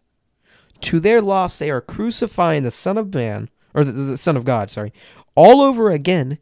And what? Subjecting him to grace, or disgrace. Why did I say grace? I'm sorry. I looked away from it. I thought I just knew the word. I forgot the DIS in there. So what happened when Jesus, ultimately in Jesus' death, what happened? He was ridiculed and mocked. We even saw that when we were looking at Matthew. Like when Jesus, we saw the people who were talking to Peter were also the same people who were spitting in his face. In Jesus' face, spitting on him, kicking him, punching him, slapping him, say, prophesy to me. Who punched you? When they clearly just punched him. They're making a fool of him. And even when he's on the cross, leading up to this moment, that's what they're doing. Until the moment he dies, they're mocking him, disgracing him. That's what happened. Okay? Also, what does it say? To their loss, they are crucifying the Son of God again. That's really easy to understand. What did Jesus do? Or what happened to Jesus ultimately? He died on the cross. He was crucified. Now, yes, he rose 3 days later. I get that. Okay, we're not going to go into these full in-depth topics. I'm just picking pieces out so that you understand it. He was crucified. So what does this statement? First off, there are two contradictions here, but I don't think I can get into them yet because I feel like I'll mess things up really badly for you if I do this. Right here, verses 4 through 6 is saying, you can lose your salvation. Here's what happens. This is a silver platter. I'm sorry, when I said silver platter, I was thinking of John the Baptist when he died. I'm going to cry. Sorry, I'm not. I love John the Baptist, man. We're not doing that. So we need to look at a few things here. So we went over, right? Verses 4 through 6 is definitely talking about someone who is saved and who has lost salvation. This is no if, and, or buts. 1 T, not 2. I don't know why I keep talking. I need to just shut my mouth, to be honest. Okay. Earlier I mentioned how I think Matthew chapter 4, or not 4, chapter 24 and 25 should be in the same chapter. I'm going to say the same thing here. For context, I think it was a little dicey with the placements of chapters. Ultimately, I would say at least they cut it off way too early or way too late. At the end of Hebrews 5, it starts talking about its subject, and then it flows into the first 3 verses, right? The first 3 verses of Hebrews, and then we jump into Hebrews 6, 4 through 6. Okay? You need to understand both the things before verses 4 through 6 and the things after, so that we can understand context. This topic, okay? Whoever wrote this, there are 2 things you can recognize simultaneously. First off, this is talking to you right now. It's talking to you. There's one spot in here where it's actually not talking about you. What is it, verse 9? Yes, verse 9. Basically verse 9 through 12. That has nothing to do with you, by the way. That has to do with the people who the writer is talking to at this moment in time when this was written. But the rest of it, this is you. It's talking to you. It doesn't matter where you stand. It's talking to you. It's talking to me. Now, luckily, I know where I stand, so it's pretty easy. It's talking to you, though. Okay? So what it says, at the end of, or not at the end, but at the very end of, yeah, I guess, the very end and the last few verses of Hebrews 5. Well, Hebrews 5 is pretty short. Honestly, all of Hebrews is short. They're like 20 verses, man. Like, there's no more than 30 verses in a chapter. I'm like, whoo! I should have started reading here first. These are short verses, or short chapters. What are there? 14 verses in chapter 5, Hebrews 5? Yeah, there's only 14 verses. In chapter 5 of Hebrews, at verse 11, it talks about a subject, and it goes all the way through. It's a single topic that goes all the way to the end of verse 12 of chapter 6. This is the context, and you need to know all of it and understand it and dissect it so that you can fully comprehend it in order to understand verses 4 through 6. Okay? So what does chapter 5, verse 11 say? We're going to read this all the way to verse 3 of chapter 6. I'll just read it. We have much to say about this, but it is hard to make it clear to you because you no longer try to understand. In fact, though by this time you ought to be teachers, you need someone to teach you the elementary truths of God's Word all over again. You need milk, not solid food. Anyone who lives on milk, being still an infant, is not acquainted with the teaching about righteousness. But solid food is for the mature, who by constant use have trained themselves to distinguish good from evil. Right? We're talking about maturity here. We're talking about milk is for infants and meat is for the mature, the grown. Clearly. That's the simplest way I'm going to give it to you. It's very easy to understand. Let's keep going. Therefore, let us move beyond the elementary teachings about Christ and be taken forward to maturity, not laying again the foundation of repentance from acts that lead to death, and of faith in God, instruction about cleansing rites, the laying of hands, the resurrection of the dead, and eternal judgment. And God permitting, we will do so. That is talking about maturity, right? To the people, and ultimately you, okay? If you're on the fence on this topic of losing salvation, or you affirm the losing of salvation, even after everything else I said, which I really don't think has done much, but maybe it has, okay? Little nuggets of truth are always fun. It's talking to you. It's also talking to you who believes you can't lose your salvation, but don't understand it enough. Who can't flesh it out. Who can't explain it. It's talking to you as well. So, this topic is why I call the losing of salvation. First off, before we continue on this is why I called this a worthless or waste of my time, stupid topic. Why? Because this is milk. This is not meat. This entire topic is milk, not meat. Every single thing I have brought things. We talk about Galatians 5:4. That's not talking about losing salvation. That's talking about somebody trying to be justified by the law. That is not the same topic. You look at Revelation 2:5. Let's talk about being a light for Christ in the church of Ephesus, specifically. The parable of the sower represents 4 people. Only one of them actually will go and make it to salvation. This is why none of these work. Okay? They don't work for the loser salvation. This is why I just explained a variety of multiple texts in their actual context that have nothing to do with this topic. That's what I just did. That's it.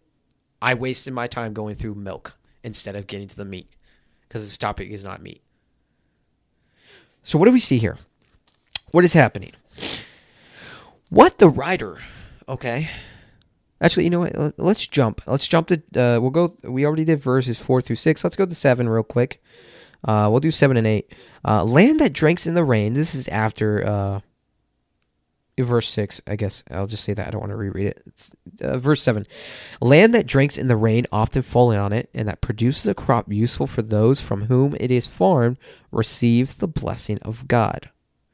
But land that produces thorns and thistles is worthless and is in danger of being cursed. In the end, it will be burned. Here's a little nugget of information. I mentioned how things are connected. The topics I've been talking about are connected in a way. Another topic I ran into that I haven't even referenced yet, and I'm going to reference it here because we're talking about land that produces thistles. I can't say that. And thorns, right? In the end, it will be burned. Do you know one of the references this is? Do you know what else? You know another passage in the Bible that makes a reference like this that are in the same context? The parable of the vine and the branch in John 15. The one I did, the episode I did that was solely on that passage, and how I clearly stated, this is not teaching the losing of salvation. Because it's not. I've seen people also use that to try. I didn't bring that up in here because I've already did a full episode. I'm not wasting my time on it. That is another thing. This is a reference that they coincide. There are other references to this. Look, here's the deal. When it talks about in Matthew 7, 15 through 20. Is that right? I have it written down. Yeah, Matthew chapter 7, 15 through 20. It talks about the good tree and the bad tree. The good tree produces good fruits, and it can't produce bad fruits. The bad tree produces bad fruits, and it cannot produce good fruits. As whether you're saved or you're not saved, you produce fruits. But only someone who is a child of Christ produces good fruits. These fruits can go through the fire and not be burned. Because they're fruits of God. They're fruits of the Spirit. They're made through the Holy Spirit, sanctifying you and working in your life, producing these things. But the fruits you produce outside, separated from Christ, not of Christ, but living in the flesh, they're thorns. And ultimately, what's going to happen to them? They're going to burn. Okay? That's what this is talking about. This makes a subtle reference to it. This is, again, verses 7 through 8, again, makes a reference that I've already said. That you, as a believer, you will produce fruits, assuming you don't die off the start. but you will produce fruits for the Lord. Okay?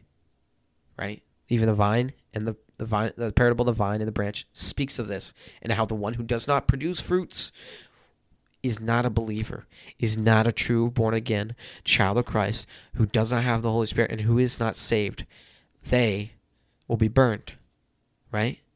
Anyone who chooses to deny Christ and live separated from him will live eternally separated from him. I'm not going to get into the whole fire and brimstone stuff. That's simple stuff, okay? And that's what's being referenced here, is that you're not producing fruits, you're not a believer. If you're producing fruits, that's a clear sign that you're a believer. Okay? Now, I'm going to go to 9 real quick. I'll just go through the rest of this to, what is this? Verses 9 through 12. This isn't actually talking to you. This is talking to the people he wrote this to. Whoever wrote this is writing this to the group. Okay? It says, even though we speak like this, dear friends, we are convinced of better things in your case. Okay, he's talking to a group. He's talking to certain people that are not you, because everybody in here is dead by now other than God.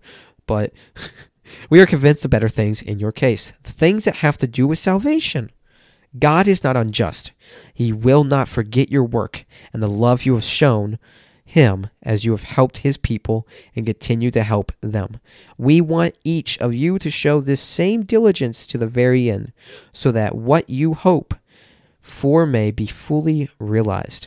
We do not want you to become lazy, but to imitate those who through faith and patience inherit what has been promised.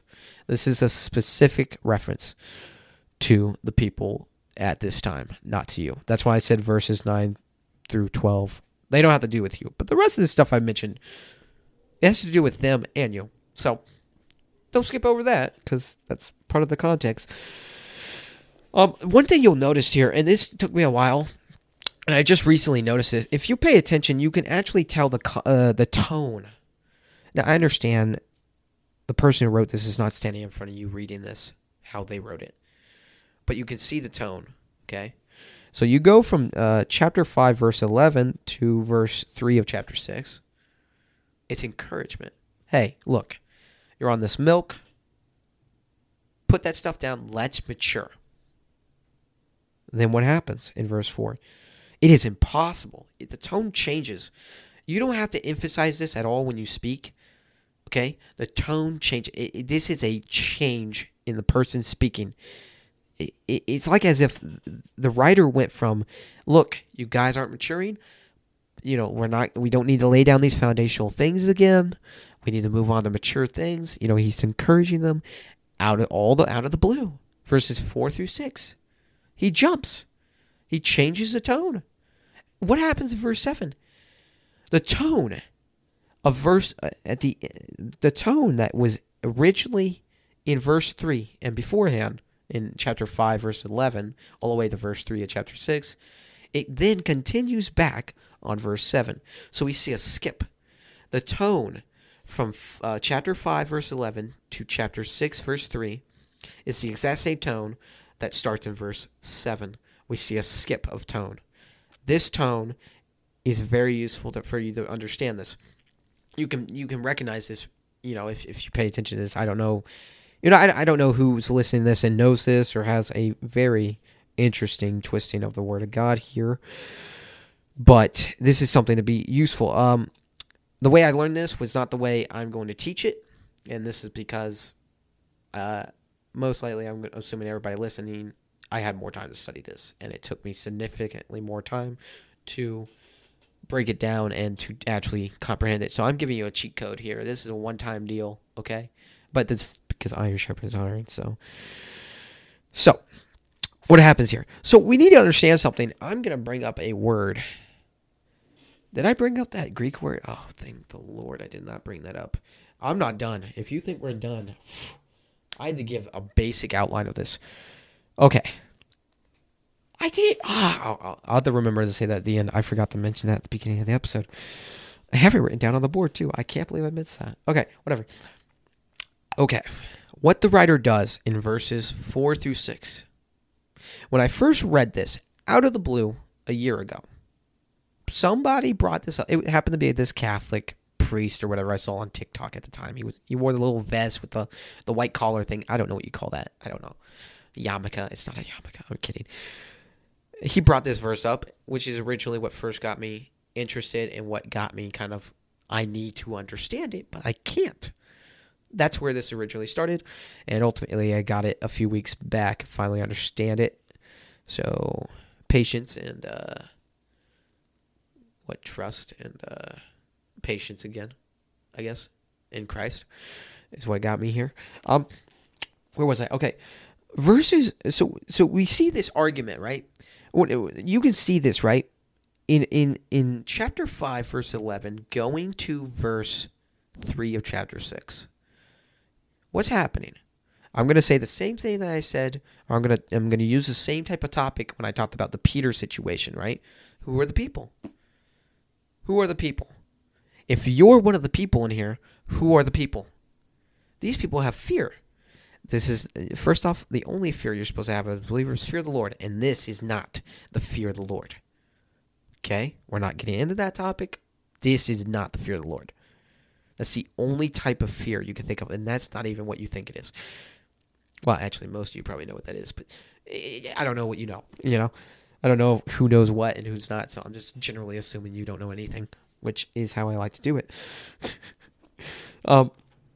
Verse 11 of 5 going to 3, we went over it, right? This is talking about the milk, talking about maturity. We need to move on. Why are these people not moving on? Why are you not moving on?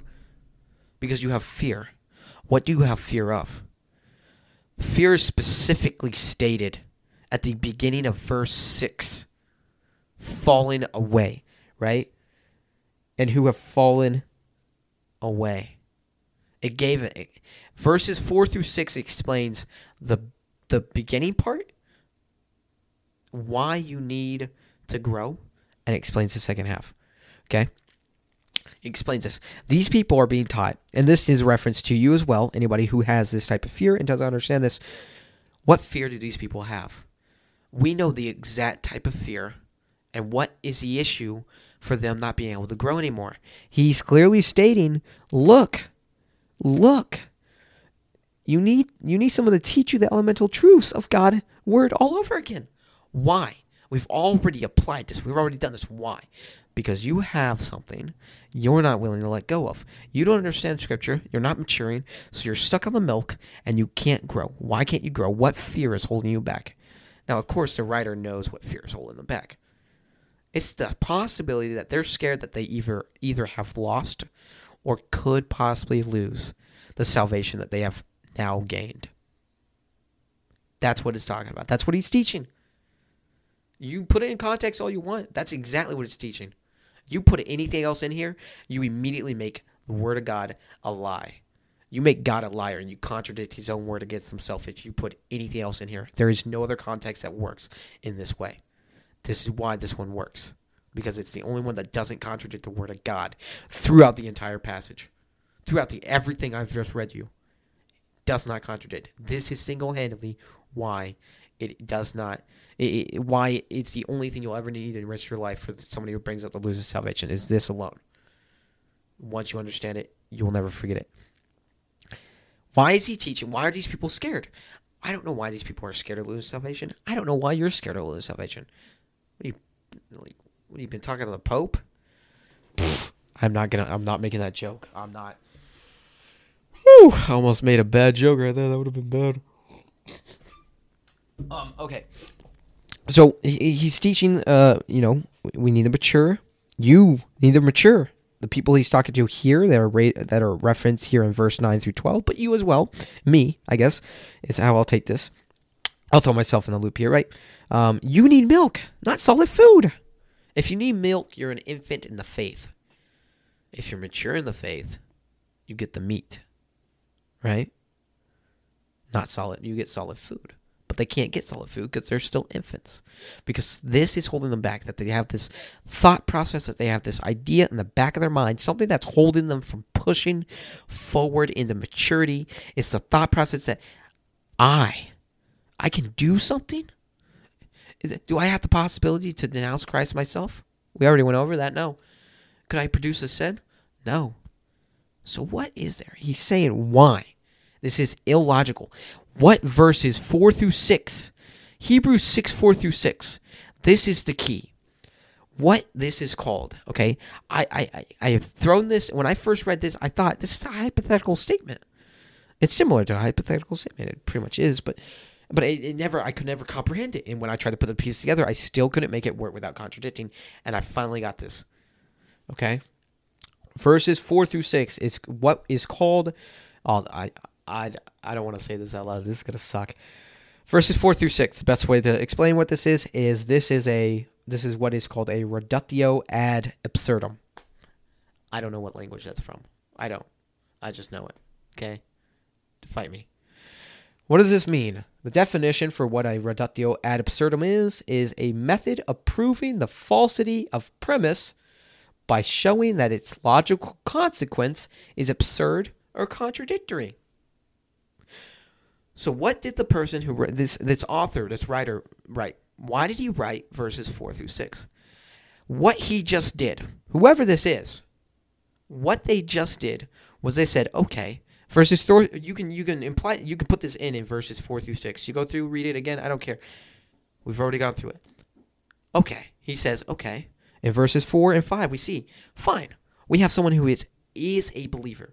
This is a hypothetical statement. This is he's just working out the equation for you, okay? This is a believer. Verses 4 and 5 confirm this. He is a believer. He has the Holy Spirit. Absolutely, 100%. If he died right now, he would go to heaven. He is a child of Christ. That's what it's saying. But then what happens? He fell away? What is it saying? He then lost his salvation. This is talking about losing salvation. He didn't fall away. Well, what does this mean for him? This means that and who have fallen away, who lost their salvation, in order for them to what? To be brought back to repentance. To their loss. Oh, wait. To be brought back to repentance. Who have fallen away to be brought back to repentance. Sorry, I read that wrong. Anyways, I wasn't wrong on that, but I just read it wrong. To their loss, they are crucifying the Son of God all over again. Let's take that one first. Well, actually, never mind. I need to build upon this one in order to build on the second heresy. At the end it says, to their loss, they are crucifying the Son of God all over again and subjecting him to public disgrace. What does it mean? What is the author saying right here? Do you know what he's saying?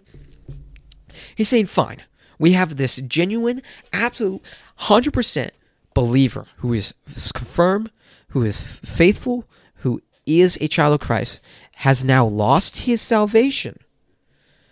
How does he get the salvation back? Right? How does he get it? To their loss. In order for them to come back to the faith, in order for them to get resaved, do you know what has to happen for them? For this hypothetical person? Jesus Christ has to come back down, go through the same subjecting to public disgrace and through the crucifixion a second time. Do you know why this might be considered illogical or why this doesn't work? Well, we clearly see we could jump to, I have two different ones I'll jump to, but let's go to Romans 6 first. Let's do that one, okay? Romans 6 verses 9 and 10, what does it say? It says, for we know that since Christ was raised from the dead, right? After 3 days, he raised from the dead. He cannot die again. Well, that seems odd. Death no longer has mastery over him. The death he died for sins, to sin once for all. But the life he lives to God. It just stated Jesus Christ cannot die again. Because death has no power over him. He will never die again. He is in the flesh, and he will never die again. This means what? This is contradictory to the Word of God itself. Also, when you look at, what is it? It's John 19:30. I think it's verse 19:30. Let me get it real quick. John chapter 19, verse 30, it says, when Jesus therefore had received the vinegar, he said, it is finished, and he bowed his head and gave up his spirit or his ghost. Both of these. So you want to say what Jesus Christ has in order. So what we're saying here is, you're a true believer. You lose your salvation. In order for you to re-get that salvation, Jesus Christ has to go through everything he already went through on earth. All the pain, all the suffering, and all the crucifixion and the death. And since it states that Jesus Christ is not going to die again, this does not make it sense. Also, for this to work, this would also make God a liar. Do you understand this? Because when Jesus Christ says in John 19:30, it says, it is done. So what is Jesus Christ going to come back down, die on the cross and say, across again and say, it is done again? No. Wait, what kind of buffoon believes in that? This is illogical. This contradicts the Word of God itself. Okay? This is the first reason why it does not teach the losing of salvation. The author is showing you that hypothetically you have this fear of losing salvation. Let's play it through. Let's go through the scenario and see what the end results are. Now, you're probably questioning me. You're like, okay, you're not answering the full question. Yeah, Jesus Christ could not die, but it doesn't prove that you can't lose your salvation. It just proves you can't get that salvation back. You're right. You're right. The author clearly did not state in this chapter what happens, right? Because that's not at all what a reductio ad absurdum is. Let's and this is the first these two contradictories. I'm going to bring up the second one. These two contradictories, I think, are really useful for you to understand this, because I didn't understand these. And by the time I fully had figured out these are great keys, is understanding these two contradictories. Okay? Once you understand these contradictories, you'll do exactly what I did, and you'll be like, no matter what I put into this verse, it still contradicts the Word of God, and that cannot happen. Go back to the beginning of the episode where I said God cannot lie. He cannot sin. He cannot contradict himself. Fine. We'll take the statement and we'll say, okay, you can lose your salvation, but you just can't get it back because Jesus Christ has to come down and die for you a second time. which doesn't make any sense because then he says it is done, and also you're claiming that he didn't die for all your sins in the first place. All sorts of stuff. We're getting into... This is why I had to build upon certain topics. So, what's the other contradictory here? You may have picked up on this. I think this is really easy to pick up on. Maybe not. I may have been too... I just want to make sure you understand this first part. Okay. Now we need to flesh out. We have this believer. He lost his salvation. He cannot get that salvation back because that would contradict God himself and make God a liar, which we can't do. So he lost his salvation. He just can't get it back. Right? I have this memorized. I'm about to slap you in the face with this one. What does it claim in 1 John 1:9? Some of you may know this. What does it say? It says that if we confess our sins, God is faithful and just to cleanse us of all unrighteousness. So then you're making a statement. Do you know what this statement is? Okay. This is talking about the confession of sins. I said I was going to mention it, and I brought it up way early on. Do you know what the other contradiction of this is? If you can lose your salvation, as a true believer, you lose salvation, you just can't get it back. Jesus Christ has to come back down and do it again, and that's not going to happen because we have scripture to back that up. What does that mean if you can't be forgiven? What does that mean? That makes it what? You got it. It's an unforgivable sin. This is not blasphemy of the Holy Spirit, which means there's more than one unforgivable sin, which then contradicts God when he says the only unforgivable sin, the only sin that cannot be forgiven is blasphemy of the Holy Spirit. This isn't blasphemy of the Holy Spirit. So then, but this is still an unforgivable sin, which then also contradicts God and makes him a liar in that one. He has made, the author, what he does in verses 4 through 6 is he makes a hypothetical statement. He's saying, fine, I'm gonna take your argument and I'm gonna take it to the very end. And because I take it to the end, we're gonna realize that you are lying and that you have to contradict the word of God himself to prove your statement. And if you want to stand on that, if you want to say I'm right and God's wrong, there is no salvation to begin with in you. There's none. I don't see anything in you. There's nothing. At all. Later on in chapter 7 of Matthew, it even talks about false teachers in Matthew 7, which is where the whole it's I think it's a few verses beforehand. It's probably like verse 13 or 12 or 13 of chapter 7, where it talks about, actually no, it's the latter half, so it's like 20 or 24 or something like that. It talks about we will know them by their fruits. Right? Your fruits show. Okay? Now, when you read the gospel, people like Judas are not believers, but they're incredibly deceiving, right? Up until the moment it happened, none of the disciples knew this, right? But what do we know? We got to see a little in-depth of what Judas was doing leading up to that point. We got to see some of his greed, but people didn't notice this. But where, on the outside looking in, they were living it. They didn't notice it. He was really good at deceiving them. That can happen. But ultimately, his fruits shined, and they saw exactly. They understood that guy is not one of us. They left us because they were never of us. I didn't think I was going to use that at all, that reference. I tried not to, but it worked perfectly right there. So, I don't know if I explained that well, but that's exactly what that means, by the way. That's what Hebrews 6, 4 through 6, and the entire context is. Because even afterwards, when we talk about verse 7 through 8, it talks about the fruits. If you're producing fruits, you're saved. If you're not producing fruits, you're not saved. It brings up the argument. I told you. You thought I was going to contradict myself or something. That's the only way you can do it. You can't. I don't care who you are. A lot of you may not be able to do this. I will. You bring up Hebrews 6, 4 through 6 and say, that teaches you can lose salvation. I say, okay. In order to get that salvation back, Jesus Christ has to die again. So for you to say you're resaved, you're lying, you're making God a liar. Okay, if you want to continue on that road and say, okay, I didn't get my salvation back. You then make it an unforgivable sin because you can't get the salvation back. That is what the reductio ad absurdum is and means. A method of proving the falsity of a premise by showing that its logical outcome or consequence is absurd or contradictory. Wow, I did awesome on that. Oh, what is that, like 2 hours? Holy crap. Wow, the sun's going to be up soon. This is not good. So, I don't know. I hope that was useful. I took about an hour to explain just Hebrews. So I clearly could have done just an episode on that passage. This took me over close to a year to understand this. And I just gave you it in a nutshell and gave you every piece of information.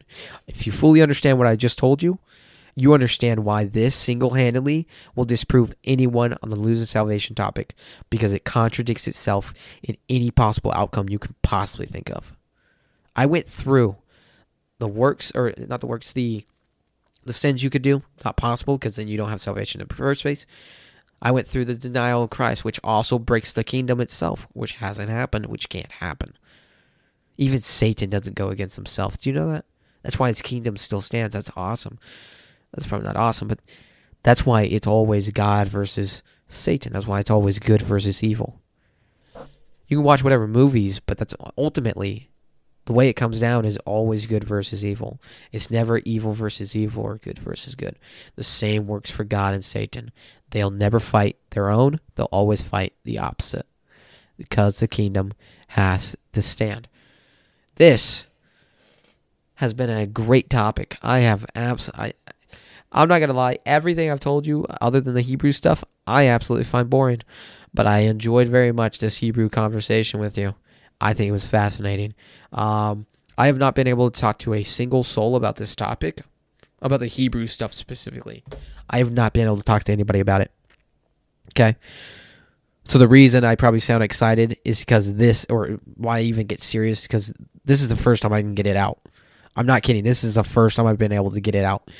This stuff has been twirling in my head for so long. And I tell you, at the moment I found out what this meant, right? I actually found this out by the reductio ad absurdum.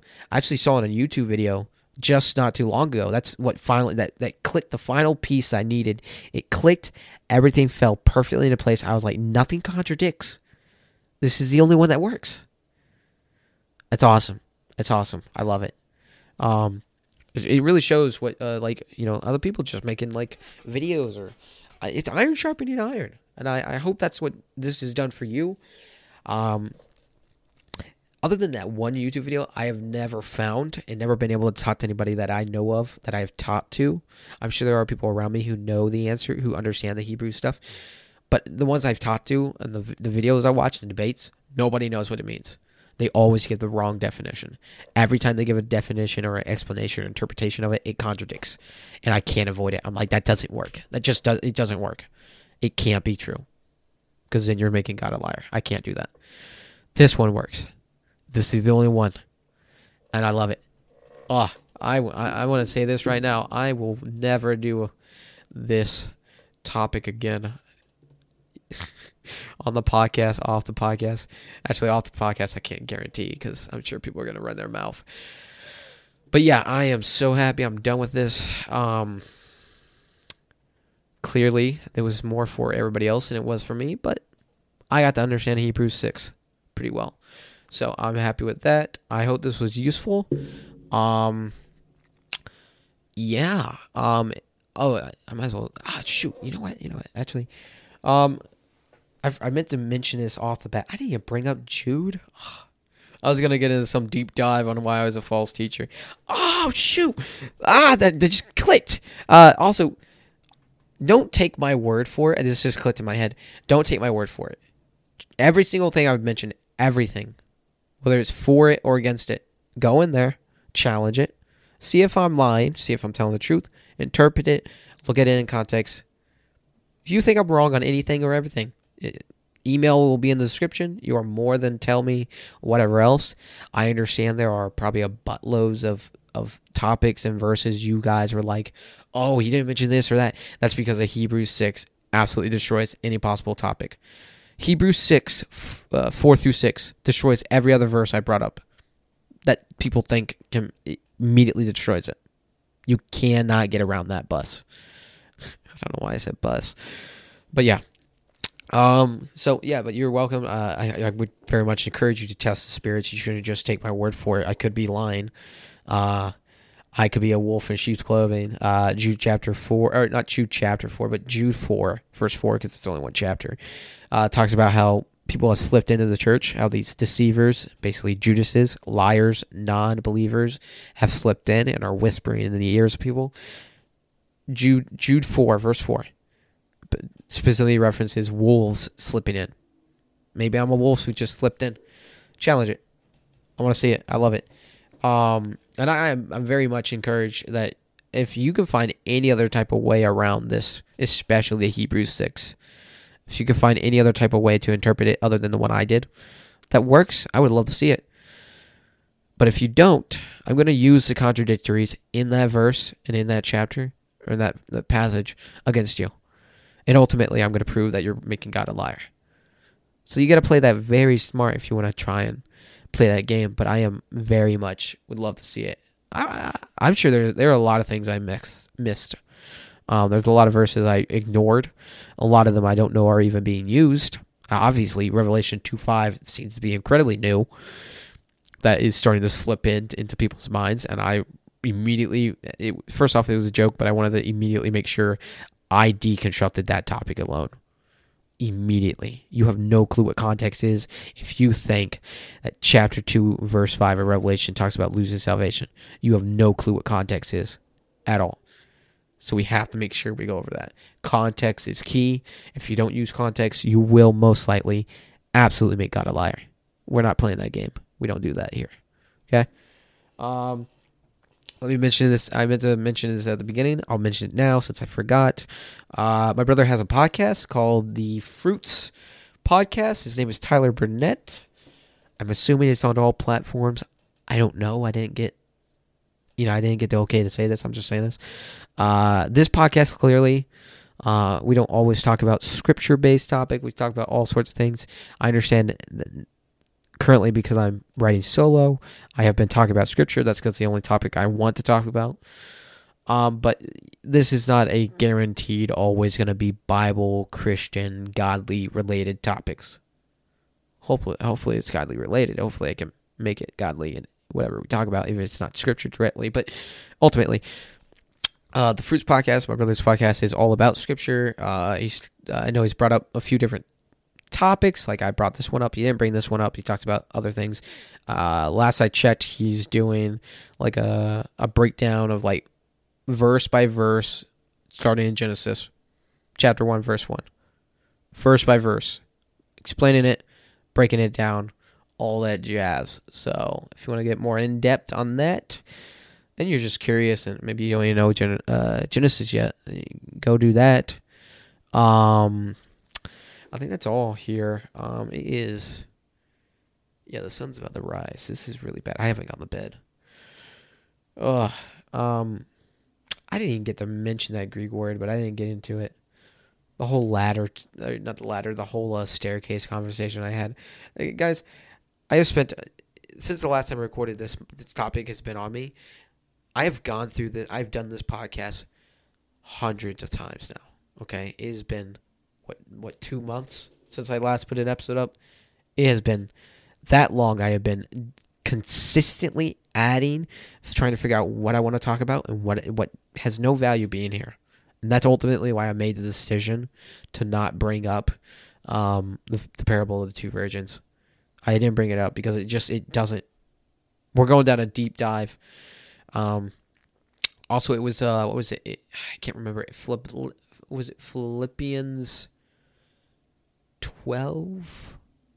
Talks about the work out your salvation with fear and trembling. It doesn't mean work for your salvation. It means you're going to live in awe because of that salvation. It also means the growth. Fear and trembling, fear the Lord. This can be referenced in. I think I went to Psalms 2:11 is where I originally was going to take it, but I ended up completely dropping this topic because I thought it was not successful or worth it in my time. And ultimately, I proved that it is because Hebrews 6, again, the end all be all. There's not a single thing you can bring against it. So hopefully that was informative. Go study this yourself. But yeah, cool. I'm gonna go to bed. So peace.